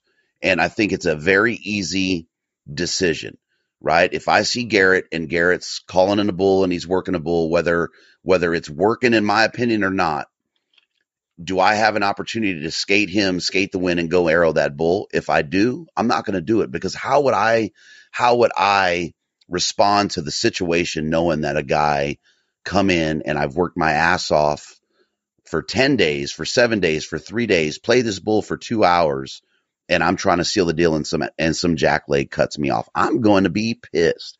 I don't want to be that guy that turns that experience into a bad experience for someone else, but then I have to walk away from that situation knowing that I didn't put in the work to really get that bull. Now, did I sneak in on the bull and arrow him? Yeah. Sure. But I cut a guy off. I got to live with that shit. That's not a story I want to tell looking at one of my fucking mounts. That's a good point. Yeah. Well, that bull I killed this year, the guy absolutely could have screwed me. He was working the same bull. We were there and we knew he was there. And so we were there before daylight, and we were really close to that bull. And so long story short, I don't think he knew we were hunters yet. So he bugles and that bull goes on the defense and goes and puts himself in between the herd and him. And chances of killing that bull are very slim where he was at. Wasn't playing the wind. And he's out in the middle of the open on this ridge, on the same ridge as the bull, probably I'd say 150 to 200 yards above the bull. And, we're all in line. I can see him. I can see the bull as I'm shooting. I can see everything. And when he saw me, he sat on his hands and completely watched the show unfold. And we met each other down about an hour later as I was giving the bull some time, and everybody started kind of coming together down on the main road. I thanked him. And his son was watching way up higher. His son was watching. And I said, hey, with this son right there, I said, thank you. Thank you for not screwing me. You could have very easily. I owe you, because a lot of guys wouldn't have done that. Yeah. And he set the example for his kid. And so do you think his kid's going to be one of these guys out there that are going out and just cutting somebody out? Because that guy could have completely just clapped his hands and blew the whole herd out. I mean, it could have been that easy for him. I think just, that was a sweet bull, by the way. Yeah, he's not as big as you'd think. He's just photogenic. Everything I shoot's photogenic because I'm a little guy. But so Garrett, I'm sorry to cut you off. Yeah, go ahead. Man. What I would love for you to do, right? Because when you said that, right, it brought the scenario in my head. Now, would you mind talking about that, right? Because he's in a position, you're in a position, the bull's here. If I was that guy up on top, I would have said, yeah, that guy down there is in a better position, right? That goes into etiquette, but that also goes into what I was saying earlier about Jim giving guys credit. Maybe that guy he had the wherewithal to understand that he was dominant, right, with that bull. Not all guys know that. So I think that would be great if you could just walk us through that scenario and why you would sit on that. What do you mean? Guy, what do you mean by that? Like, are you talking about, I'm giving guys credit because you said, maybe they're brand new you said hunters that the guy knew or whatever. You said that the guy knew that you were calling. And my comment to that, Oh, he absolutely did. And But in that particular that's an position, assumption. but That's an absolute assumption, there, right? well, Because I've witnessed guys listen, call. listen. I'm not a Californian. I don't assume anything, but I can tell you, there was some other times where I questioned with whether this guy is just an unethical asshole or no etiquette having an asshole, or if That's what I'm saying. know, that's my point. right? And so maybe Yes, that's a that's my distinction. point. Okay. So Gotcha. as we talk about the scenario, especially in Garrett's, this is a perfect example, because you would assume that a guy that didn't know would still try to pressure that bull. So by Garrett saying the guy sat on his hands in that scenario, right, in that 3-tiered scenario, uphill, mid-hill, downhill, this guy up here knew that he was in the worst position to play this bull, right? And I would love for folks that hear this that go, well, I don't understand why you would sit on your hands. Well, that's a great question, and you guys can chime in, as well. But so what was happening is I'll just give the whole scenario, and if I get too deep into the woods, just bring me out. So we get into this bull. I have video of him raking, and he's fired up, and he actually was fired up about a week before season. My buddy called to him into 10 yards before he could shoot him because it wasn't season yet. And the bull just ran in. The bull was fired up. He has a herd of about 11 to 12 cows, and so you know what? We left him at dark, put him to bed. We said we're going to start from the bottom because the thermal's obviously going down. And we're going to basically just get him raking, and I'm going to sneak in and shoot him. Brad's going to do all the calling, my hunting partner. And it's a reprod unit, so it's pretty thick. Well, everything pans out exactly like we were hoping. He's not 100 yards from where we left him. He's raking, bugling. All the cows are one little finger ridge over. So all I have is his eyeballs. He's screwed. And I get into about, and he's raking so hard, I'm running through openings like I was invisible because he was staring at the ground or straight up in the air. He was so focused on just pissed off raking trees. I'm covering ground like crazy, and it's super steep. And so I go from about 150 yards to about 70 yards relatively quickly. And I would say, it doesn't sound very quick, but I would say in about 10 minutes, which is hauling ass. For the scenario. And then finally, when I get up into there, I'm almost in bow range. I have another couple little openings I'm trying to get to. You give me like another 5 minutes, I'm going to shoot that bull. At about 45 yards, he's going to be uphill of me, and I was never going to make a peep. Well, I'm about, 70 or 80 from the bull, and I hear a bugle way up on the ridge, and I'm thinking, shit, this guy's going to spook this bull out of here. He's above, so the wind's obviously coming down. He's on the same ridge. The cows and spikes are all feeding over there on that side. And so I lose sight of the bull. I hadn't seen him for about 3 minutes. And then I get up high enough to look at Brad, and he's like signaling me, like, get your ass to the top of the hill. And so I run all the way to the top. And what happened when that guy bugled, for the folks listening, that bull was playing defense. He put that bull on defense. He was on pretty much kind of offense when we were below him. He's like, come get me, dude. I'll let you. Come get me. And when that other guy bugled, he had dominant position, which made that bull put himself in between the herd and that hunter. But what's going to happen is that hunter was out in the open, so that bull's not going to go to him. That hunter is going to have to figure out a way to come all the way in range with literally 10 other eyeballs looking at him, which wasn't going to happen. He was screwed. When he bugled, he fucked himself. He should never have bugled, and he should never have been above the elk at that time of day. And so I used him. The bull was looking at him when I shot, and he was broadside, and that guy actually helped me out. He didn't intend to, but when he saw me, he literally just sat on a stump and didn't make a peep, and all he would have had to do is probably bugle one more time when all those elk could see where he was, see that there wasn't an elk when he bugled, and they all would have skedaddled into the timber. And to me, that was a stand-up play by him. And I thanked him. I gave him a free bugle, one of the bro tubes, the prototypes. I gave him a free bugle. I said, hey, man, I appreciate it. If there's anything I can do, let me know. And it was a win for everybody. There was 2 other groups of hunters trying to kill that same bull in that same time. And we just played our cards right, and we're very lucky we ran into guys that had etiquette that day. Thank you. Yeah. Sweet. I don't think a lot of folks would have recognized that. And the reason I did that, sorry, Jim, is I don't know that folks would have recognized that when you were talking about it. That's a big deal. Yeah. You have to understand elk, first of all, and you have to have the experience. And guys that don't have the experience are way more likely to screw you. They're way more likely. And so, is it etiquette? Yes, but it's also education as well.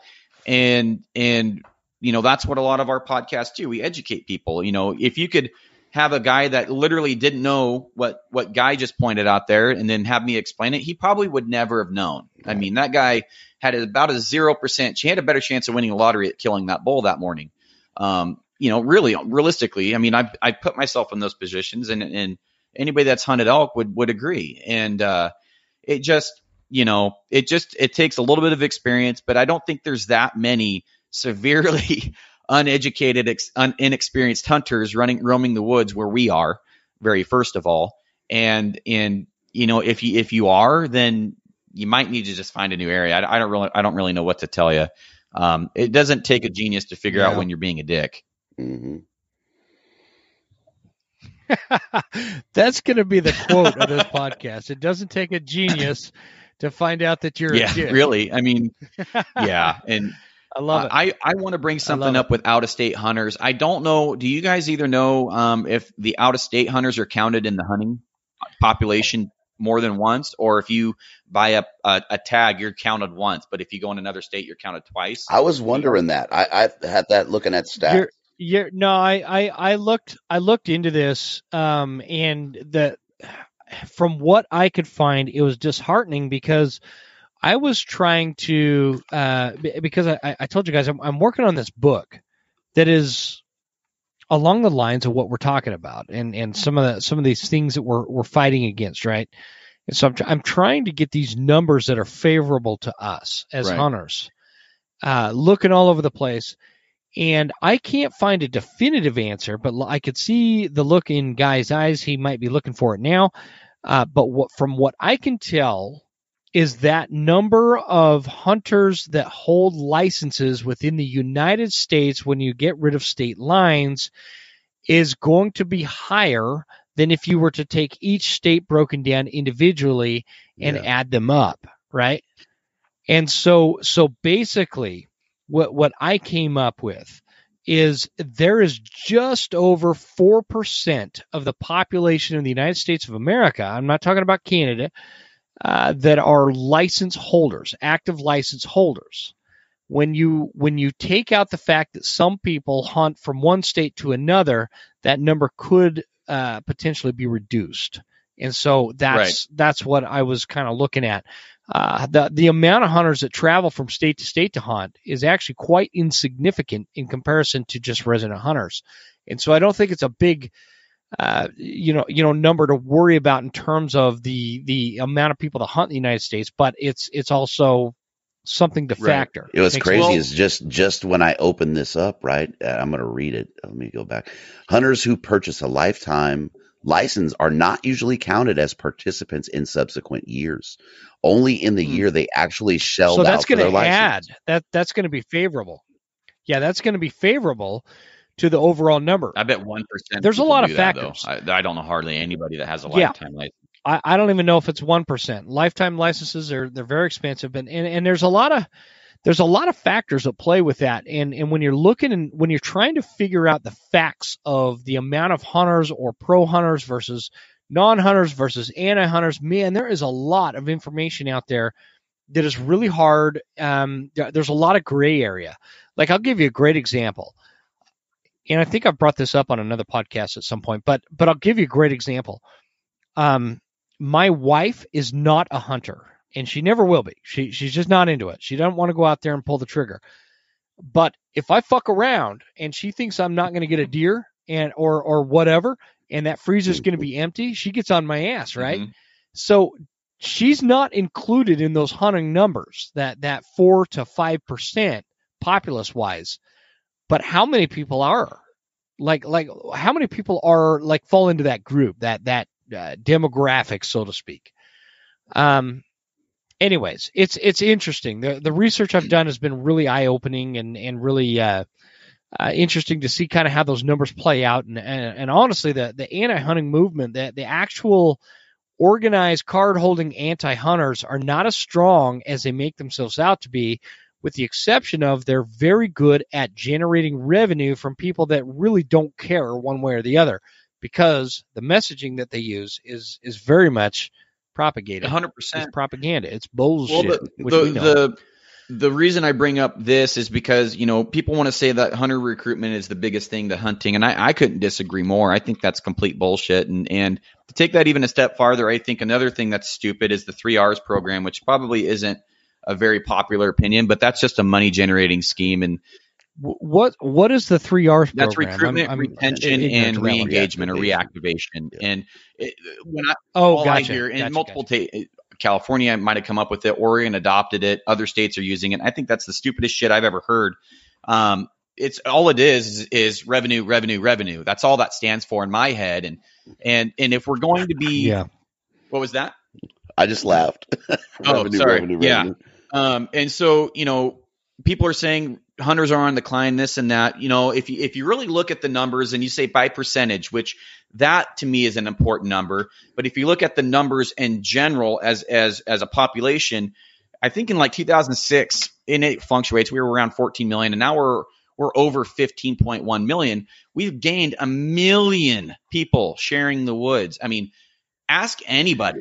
Yes. The only thing with that number, though, Garrett, is the population increase is consistent with that in terms of a percentage of how many people actually hunt. Right. And so, back then, 240 million Americans versus today, almost 300 million Americans or whatever the number is proportionate. And when you talk about like the per capita, that number has been reduced, and because I came across that exact same thing that you're talking about, and so but we have to be careful with keeping up on a per capita basis, because statistically speaking, the number of hunters per capita as when compared against a population in the United States, hunters are lower. But I agree with what you're saying, and I agree with the premises that you're making. And I also am hoping and praying that you'll let that damn dog behind you come and see you. He's dying. He's growing crazy. Well, like, what are you doing? My point is, my question to you is do you, and I don't know if I've ever got this answer, but do you feel like the woods are more crowded today than 10 years ago?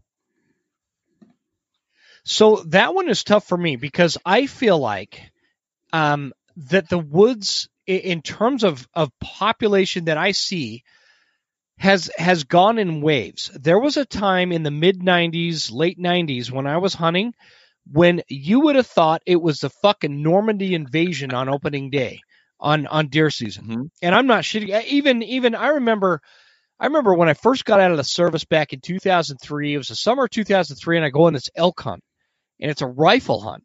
And I go out in the woods, and I'm with some family members, and everybody and their dog, plus the governor and his staff, was in the woods bugling. And this is October, right? It's totally inappropriate bugling too. It's hard to say. It is very difficult to say. I think that as a general reaction, people are going to say, "Oh, there's more people in the woods." Are there more bow hunters in September? Absolutely. That is something that I have seen dramatically increase. Bow hunting in September for archery elk season, I believe, is noticeably more popular than it was 20 years ago. Right. When I go rifle hunting for mule deer, for example, I feel like that number hasn't changed much. If I go on a Saturday, there's more people. If I go on a Tuesday, man, I'm the only one on the mountain. So it's hard to say. It's hard to say. And I am always a guy that is super suspicious about what the general consensus is. And the general consensus is the woods are more packed than they were 20 or 30 years ago. Yeah. Right. But the facts are the population, statistically speaking, the statistical data shows that a higher portion of the population hunted all those years ago than they do today. However, you got to compare that with the population influx in the United States and how those numbers compare per capita. So, if you compare those numbers, you have a long way of me as saying. If you compare those numbers from 2006 to today, you still have 1 million more hunters in the woods, even if the percentage of hunting population is lower. My point is that you added 1 million people in the woods, and I agree with you. I think most of them went to bow hunting, but Yeah. you still have 1 million more, because I think it was 14.1 back then, and now more recent numbers, it was 15.1, and the percentage did go down. But I mean, as the population of America increases, I think we're around 333 million or 200, 333 million. We're going to have, every 10 years or 20, or let's just call it 15 years, you're going to add 1 million more people. Or 10 years, you're going to add 1 million more people into the woods. To the woods. To the woods. Yeah. $1 million. And my thing is that, I mean, even if the percentage keeps going down from 5 to 4.7 to 4.5, the property is typically, we're not getting more of it. They're not making any more of it. And you're stuffing more, 1 million more every 10 to 15 years. That is an issue that I worry about. And so these recruitment. I would say I agree with that, Garrett, in a sense that we are losing more public land. We're losing public land at a faster pace than we are gaining hunters, right? So those things are coming together at the top of this pyramid. And so, just from a personal level, when I first got into bow hunting, I was the only person on the mountain back in those days. I was the only one. And in fact, you that was back when you would get excited seeing another bow hunter in the woods, because you guys were like this niche, elite kind of hunter, right? You know what I mean? That you guys were, it was like, oh man, I'm going to go meet that. I'm going to walk 1 mile and 1,000-foot elevation gain just to go fist bump this dude because he's my people, and that was back in the day when, it did seem like you owned the woods. Now, back then also, were you to choose a rifle tag and not go bow hunting, that gets back to, it sounded like, and I wasn't at Normandy, I'm not like Guy's age or anything, but it sounded like Normandy, D-Day. It took you a minute. No, I'm kidding. But it sounded like the freaking beach landing at Normandy, or Iwo Jima or something. Like there was just opening morning. It was just like bang, boom, bomb, boom, boom, boom, boom. And it's just ringing everywhere. It's always from the same ridge though. Yeah, it is. And it's like the next year, it's like, fuck, I'm going to that ridge. And then you go to that ridge and then the gunshots are coming from the ridge you were on the year prior. And so you never know where to go. But the point is, I think proportionally, yes, we have more hunters let's break it down to per square acre. I feel like we have more hunters per square acre than we did 20, 30 years ago. But I think proportionally and statistically, speaking against the population and per capita wise, we have fewer hunters, which is bad for the future of hunting. I agree. And I understand what you're saying. I think that number is important. The percentage is what you're talking about. That's important for keeping hunting going for votes and all that stuff.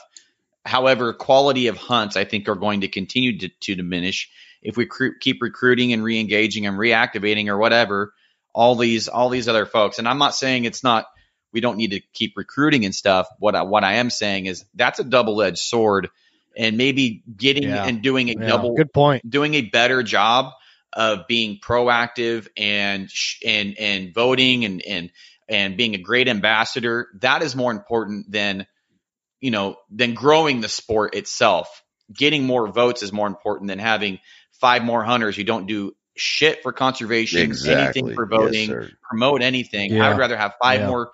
I'd rather have 3 voters than 5 hunters added. Yes.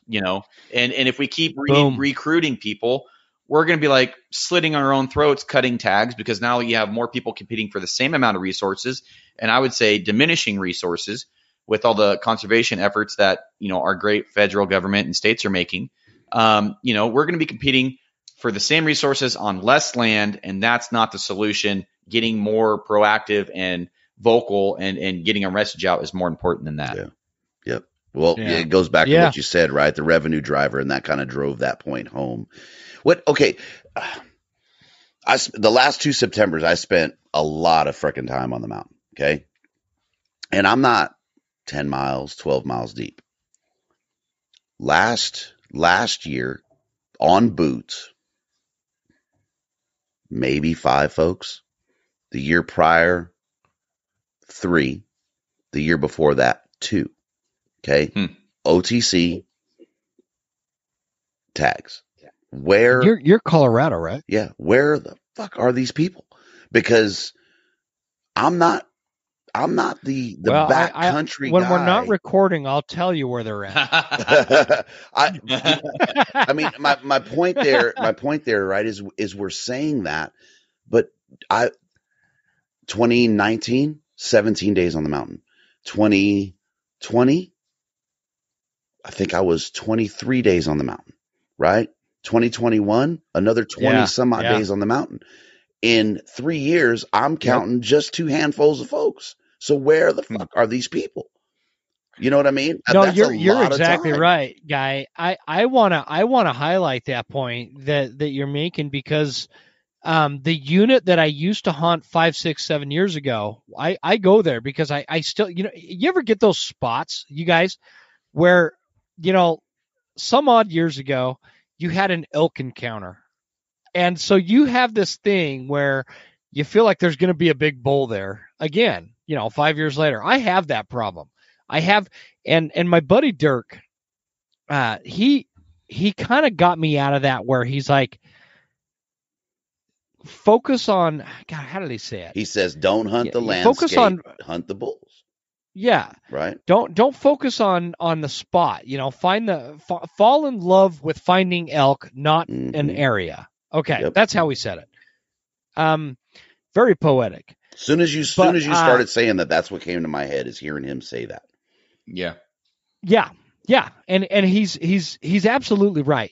But I still have that, where I go to this one unit where it's super, super crowded. And it wasn't 5, 6, 7 years ago. It just is now. Am I cutting out again, guys? No, you sound good on my end. Okay.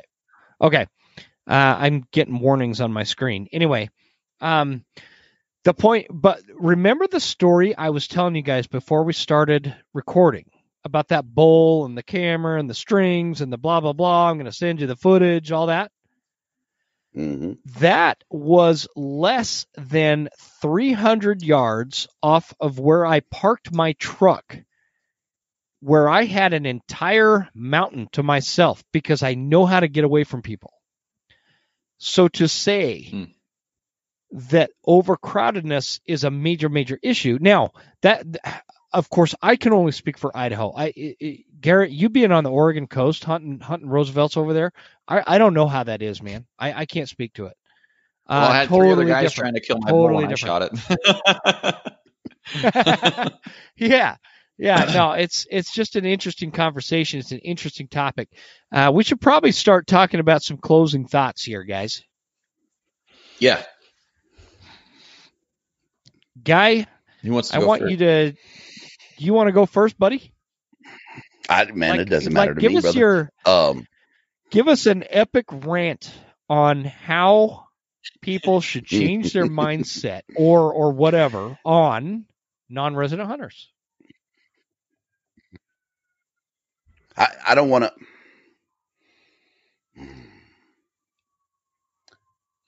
I said it earlier, right? And I think we've all had the epic rant, or what we need to do, kind of soapbox thing through this whole talk. I would just say, consider the story you want to tell of your animal, right? And consider the memories you want to walk away from your hunt with. Again, I don't want to have a story about some D-bag and that is the highlight of my trip. I'm going to move the fuck on. I'm going to go chase an animal. I'm going to go create opportunities. I'm going to do it on my terms, and I'm not going to let someone else dictate my time on the mountain, be it 20 days, be it 2 days, be it 6 hours on a Friday because the kids got games all weekend. It is my experience. I'm in total control of that experience. Total control. How I chase the animal, where I chase them. I determine every bit of my hunt, right? From the success to the failure to how I interact with my fellow hunters. I'm in control of that. Do I want to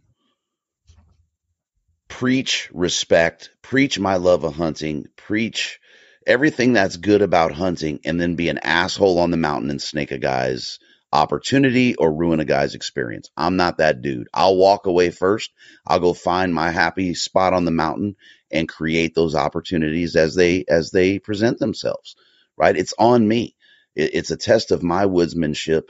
And I want to look behind me and tell the story of that buck, right? And how he kicked my ass. And that's the memories, man. If I'm snaking somebody's spot or I'm cutting somebody off or I'm blowing somebody's opportunity, I'm the douche, and I don't want that. We have enough of that in day to day dealing with, all the crap that's around us. Take those things you love about hunting and translate that to the next guy's experience, and it'll enhance yours. Yeah. I love it, man. That's why I love you, Guy. Thanks, bro. You're my homie. All right, Garrett, you're on deck, brother. Yeah. So, man, Guy pretty much sealed it up. And eventually, if you start hunting out of state, you're going to be the out of state guy. And I just say, treat people, golden rule, how you want to be treated. If you see somebody and they're out of state, they probably really don't know what they don't know. And if you have the insight to say, hey, man, I see where you're hunting, you're either doing it wrong or you're doing it right, encourage them, be nice, because if you're nice, that goes a long freaking ways. And I'm pretty tight-lipped if I'm out in the woods. I joke around. I could have a buck in the back of my car or a buck of my truck, and I didn't say anything that day. Like, it's like, I don't care. And as I get older, the more tight-lipped I get. Having said that, if you're really nice to me and I can see that you're struggling out in the woods, or if I'm struggling out in the woods, man, it's sure nice to have motivation or even just a small tip or, hey, you're hunting the wrong elevation, my man. If you're looking for elk, you should go higher or lower or whatever. There's kindness can go a long ways. And I know that's cheesy as hell, but eventually if you start hunting out of state, you're going to have the out of state license plate. There's no way around it. And I just, when I had to check myself this year and I'm like, that guy's probably from here, he was from my home state, and I was embarrassed, not only because he was, had the same license plate as me, but because I judged him before I even gave him a chance. And that just was wrong of me. And that wasn't the right thing to do. And moving forward, I won't make that mistake again. But my point is that we're going to have more hunters in the woods. Just because populations you're growing, you're going to have more hunters in the woods. You're going to be competing for the same resources. And this problem is only going to get worse. And I say that in the best case scenario, if our hunter recruitment goes up, or the worst case scenario, if it goes down, but our hunters numbers goes up because the population is going to 400 million here, probably real quick, we're going to have less spots to hunt. And so you better get good at sharing. You better have good people skills and just pray that you run into people that are like you and pay it forward and just be nice, because private property, I keep joking around with this. Private property hunts are looking a hell of a lot better every year than they are in public. I really don't enjoy seeing other people out in the woods, and I enjoy having a quality hunt. And people call me a dink. I'm a double income, no kids. And, and so I could probably afford a nice private, hunt every once in a while without a guide, just go off and do my own thing. But it's much more rewarding to go do that on public, where you do struggle and you do find other people and you beat that guy. You beat that guy to that bull, and I would just, in the future, let's just make sure that we're being proactive. You're not being a dick, and you just do the right thing. I mean, honestly, just do the right thing, and we wouldn't even be having this podcast right now. Man, you guys know how to ram it home. I just don't look know. at my pronoun.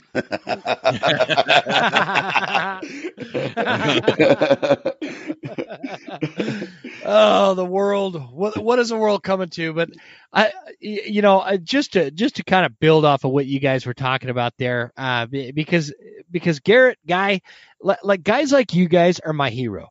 And the way that you can articulate things and simplify the obvious in ways that is like sometimes difficult for me, because I'm not super smart, but I want people listening to understand that. Like, I imagine it.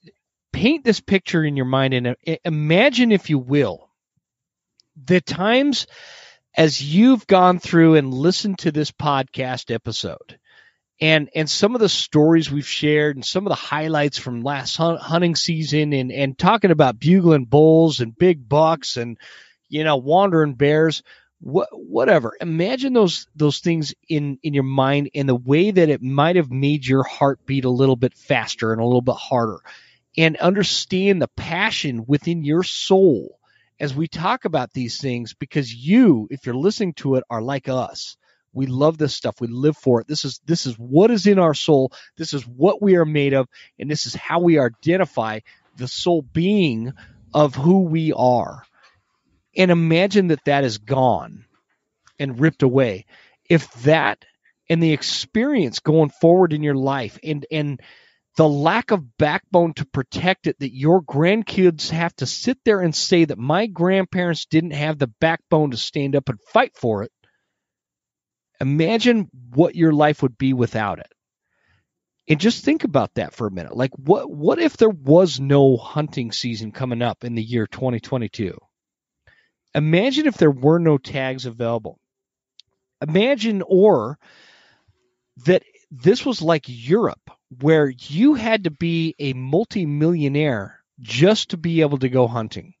And that is not an option for you, because honestly, that wouldn't be an option for me. I'm not a millionaire. I'm certainly not a multimillionaire. And so imagine that, like, your connection with nature is just kind of one of those subpar experiences where you're removed from nature. You're no longer a hunter. You're removed from nature. You're removed from the wildlife in a sense that you're only a spectator, not a participant. This is a very important thing to think about. You're a spectator. You can go take pictures of that elk, but you can't participate in the wild nature that is elk. Yeah, think of Yellowstone. Or deer or bear. Yeah, you can go to Yellowstone. Enjoy that stuff from a distance. And think about what your life would look like without that experience, and without that tag in your pocket. Whether you tag out or not, imagine your life without that experience. And every fall or every spring, whatever hunt you're looking forward to, that is gone. And then ask yourself, when you're thinking about those things, as a passionate hunter, as a primal individual, ask yourself, what is your life without? What is your life without it? And ask yourself what you could have done differently. And most importantly, ask yourself, is it worth getting bent out of shape and arguing on social media and creating a ruckus with the people that are supposed to be your family, your partners, your people? These are your people. And you want to create a ruckus because they choose a different fucking caliber to shoot. Right. And they're all of a sudden no longer your people. Right? So was that worth it to you? Was it worth railing on the trad bow guy versus the compound bow guy versus the what's the other one we were talking about? The crossbow guy. What the 6.5 guy? Was it worth railing on the bait fisherman versus the fly fisherman? Was it worth railing on somebody wearing Sitka versus scree gear versus Kuyu? Was it worth all of this divisiveness to create the ruckus that all these anti-hunting organizations live to see you do, so that they can create a further divide, so that you cannot experience what is your God-given right to be in the woods and experience these primal things that we have?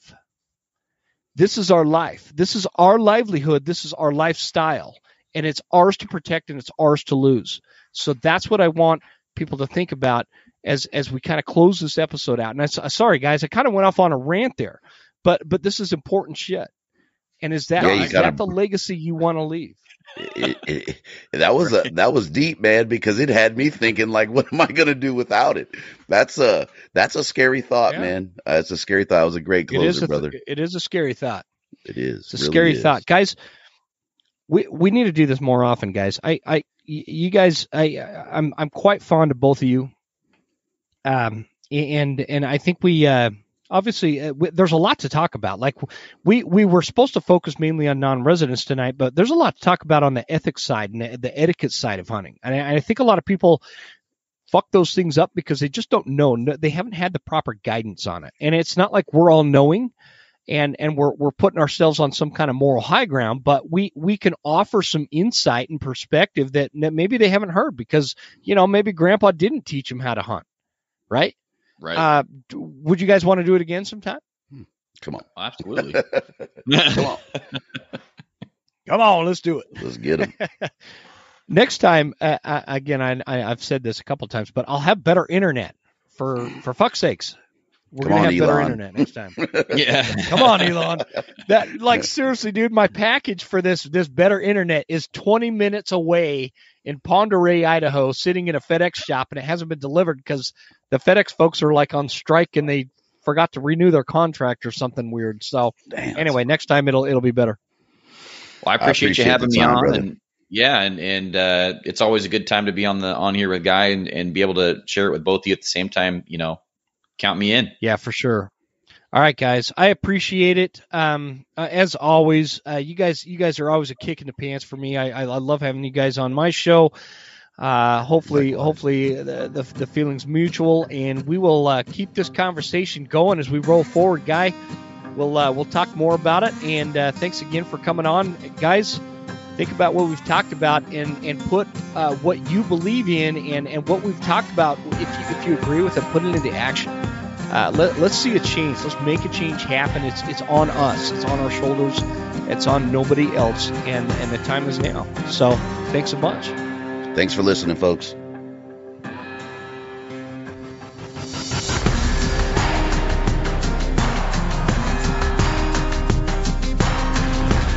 You made it all the way to the end. Thank you so much for tuning into the show. We sure appreciate your support. This is Jim Huntsman signing off and reminding you to check us out at Instagram at The Western Huntsman and on Facebook at The Western Huntsman. And you can also check out the website at thewesternhuntsman.com. Thanks again. We'll see you guys next time. Stay Western, and I'll see you on the mountain.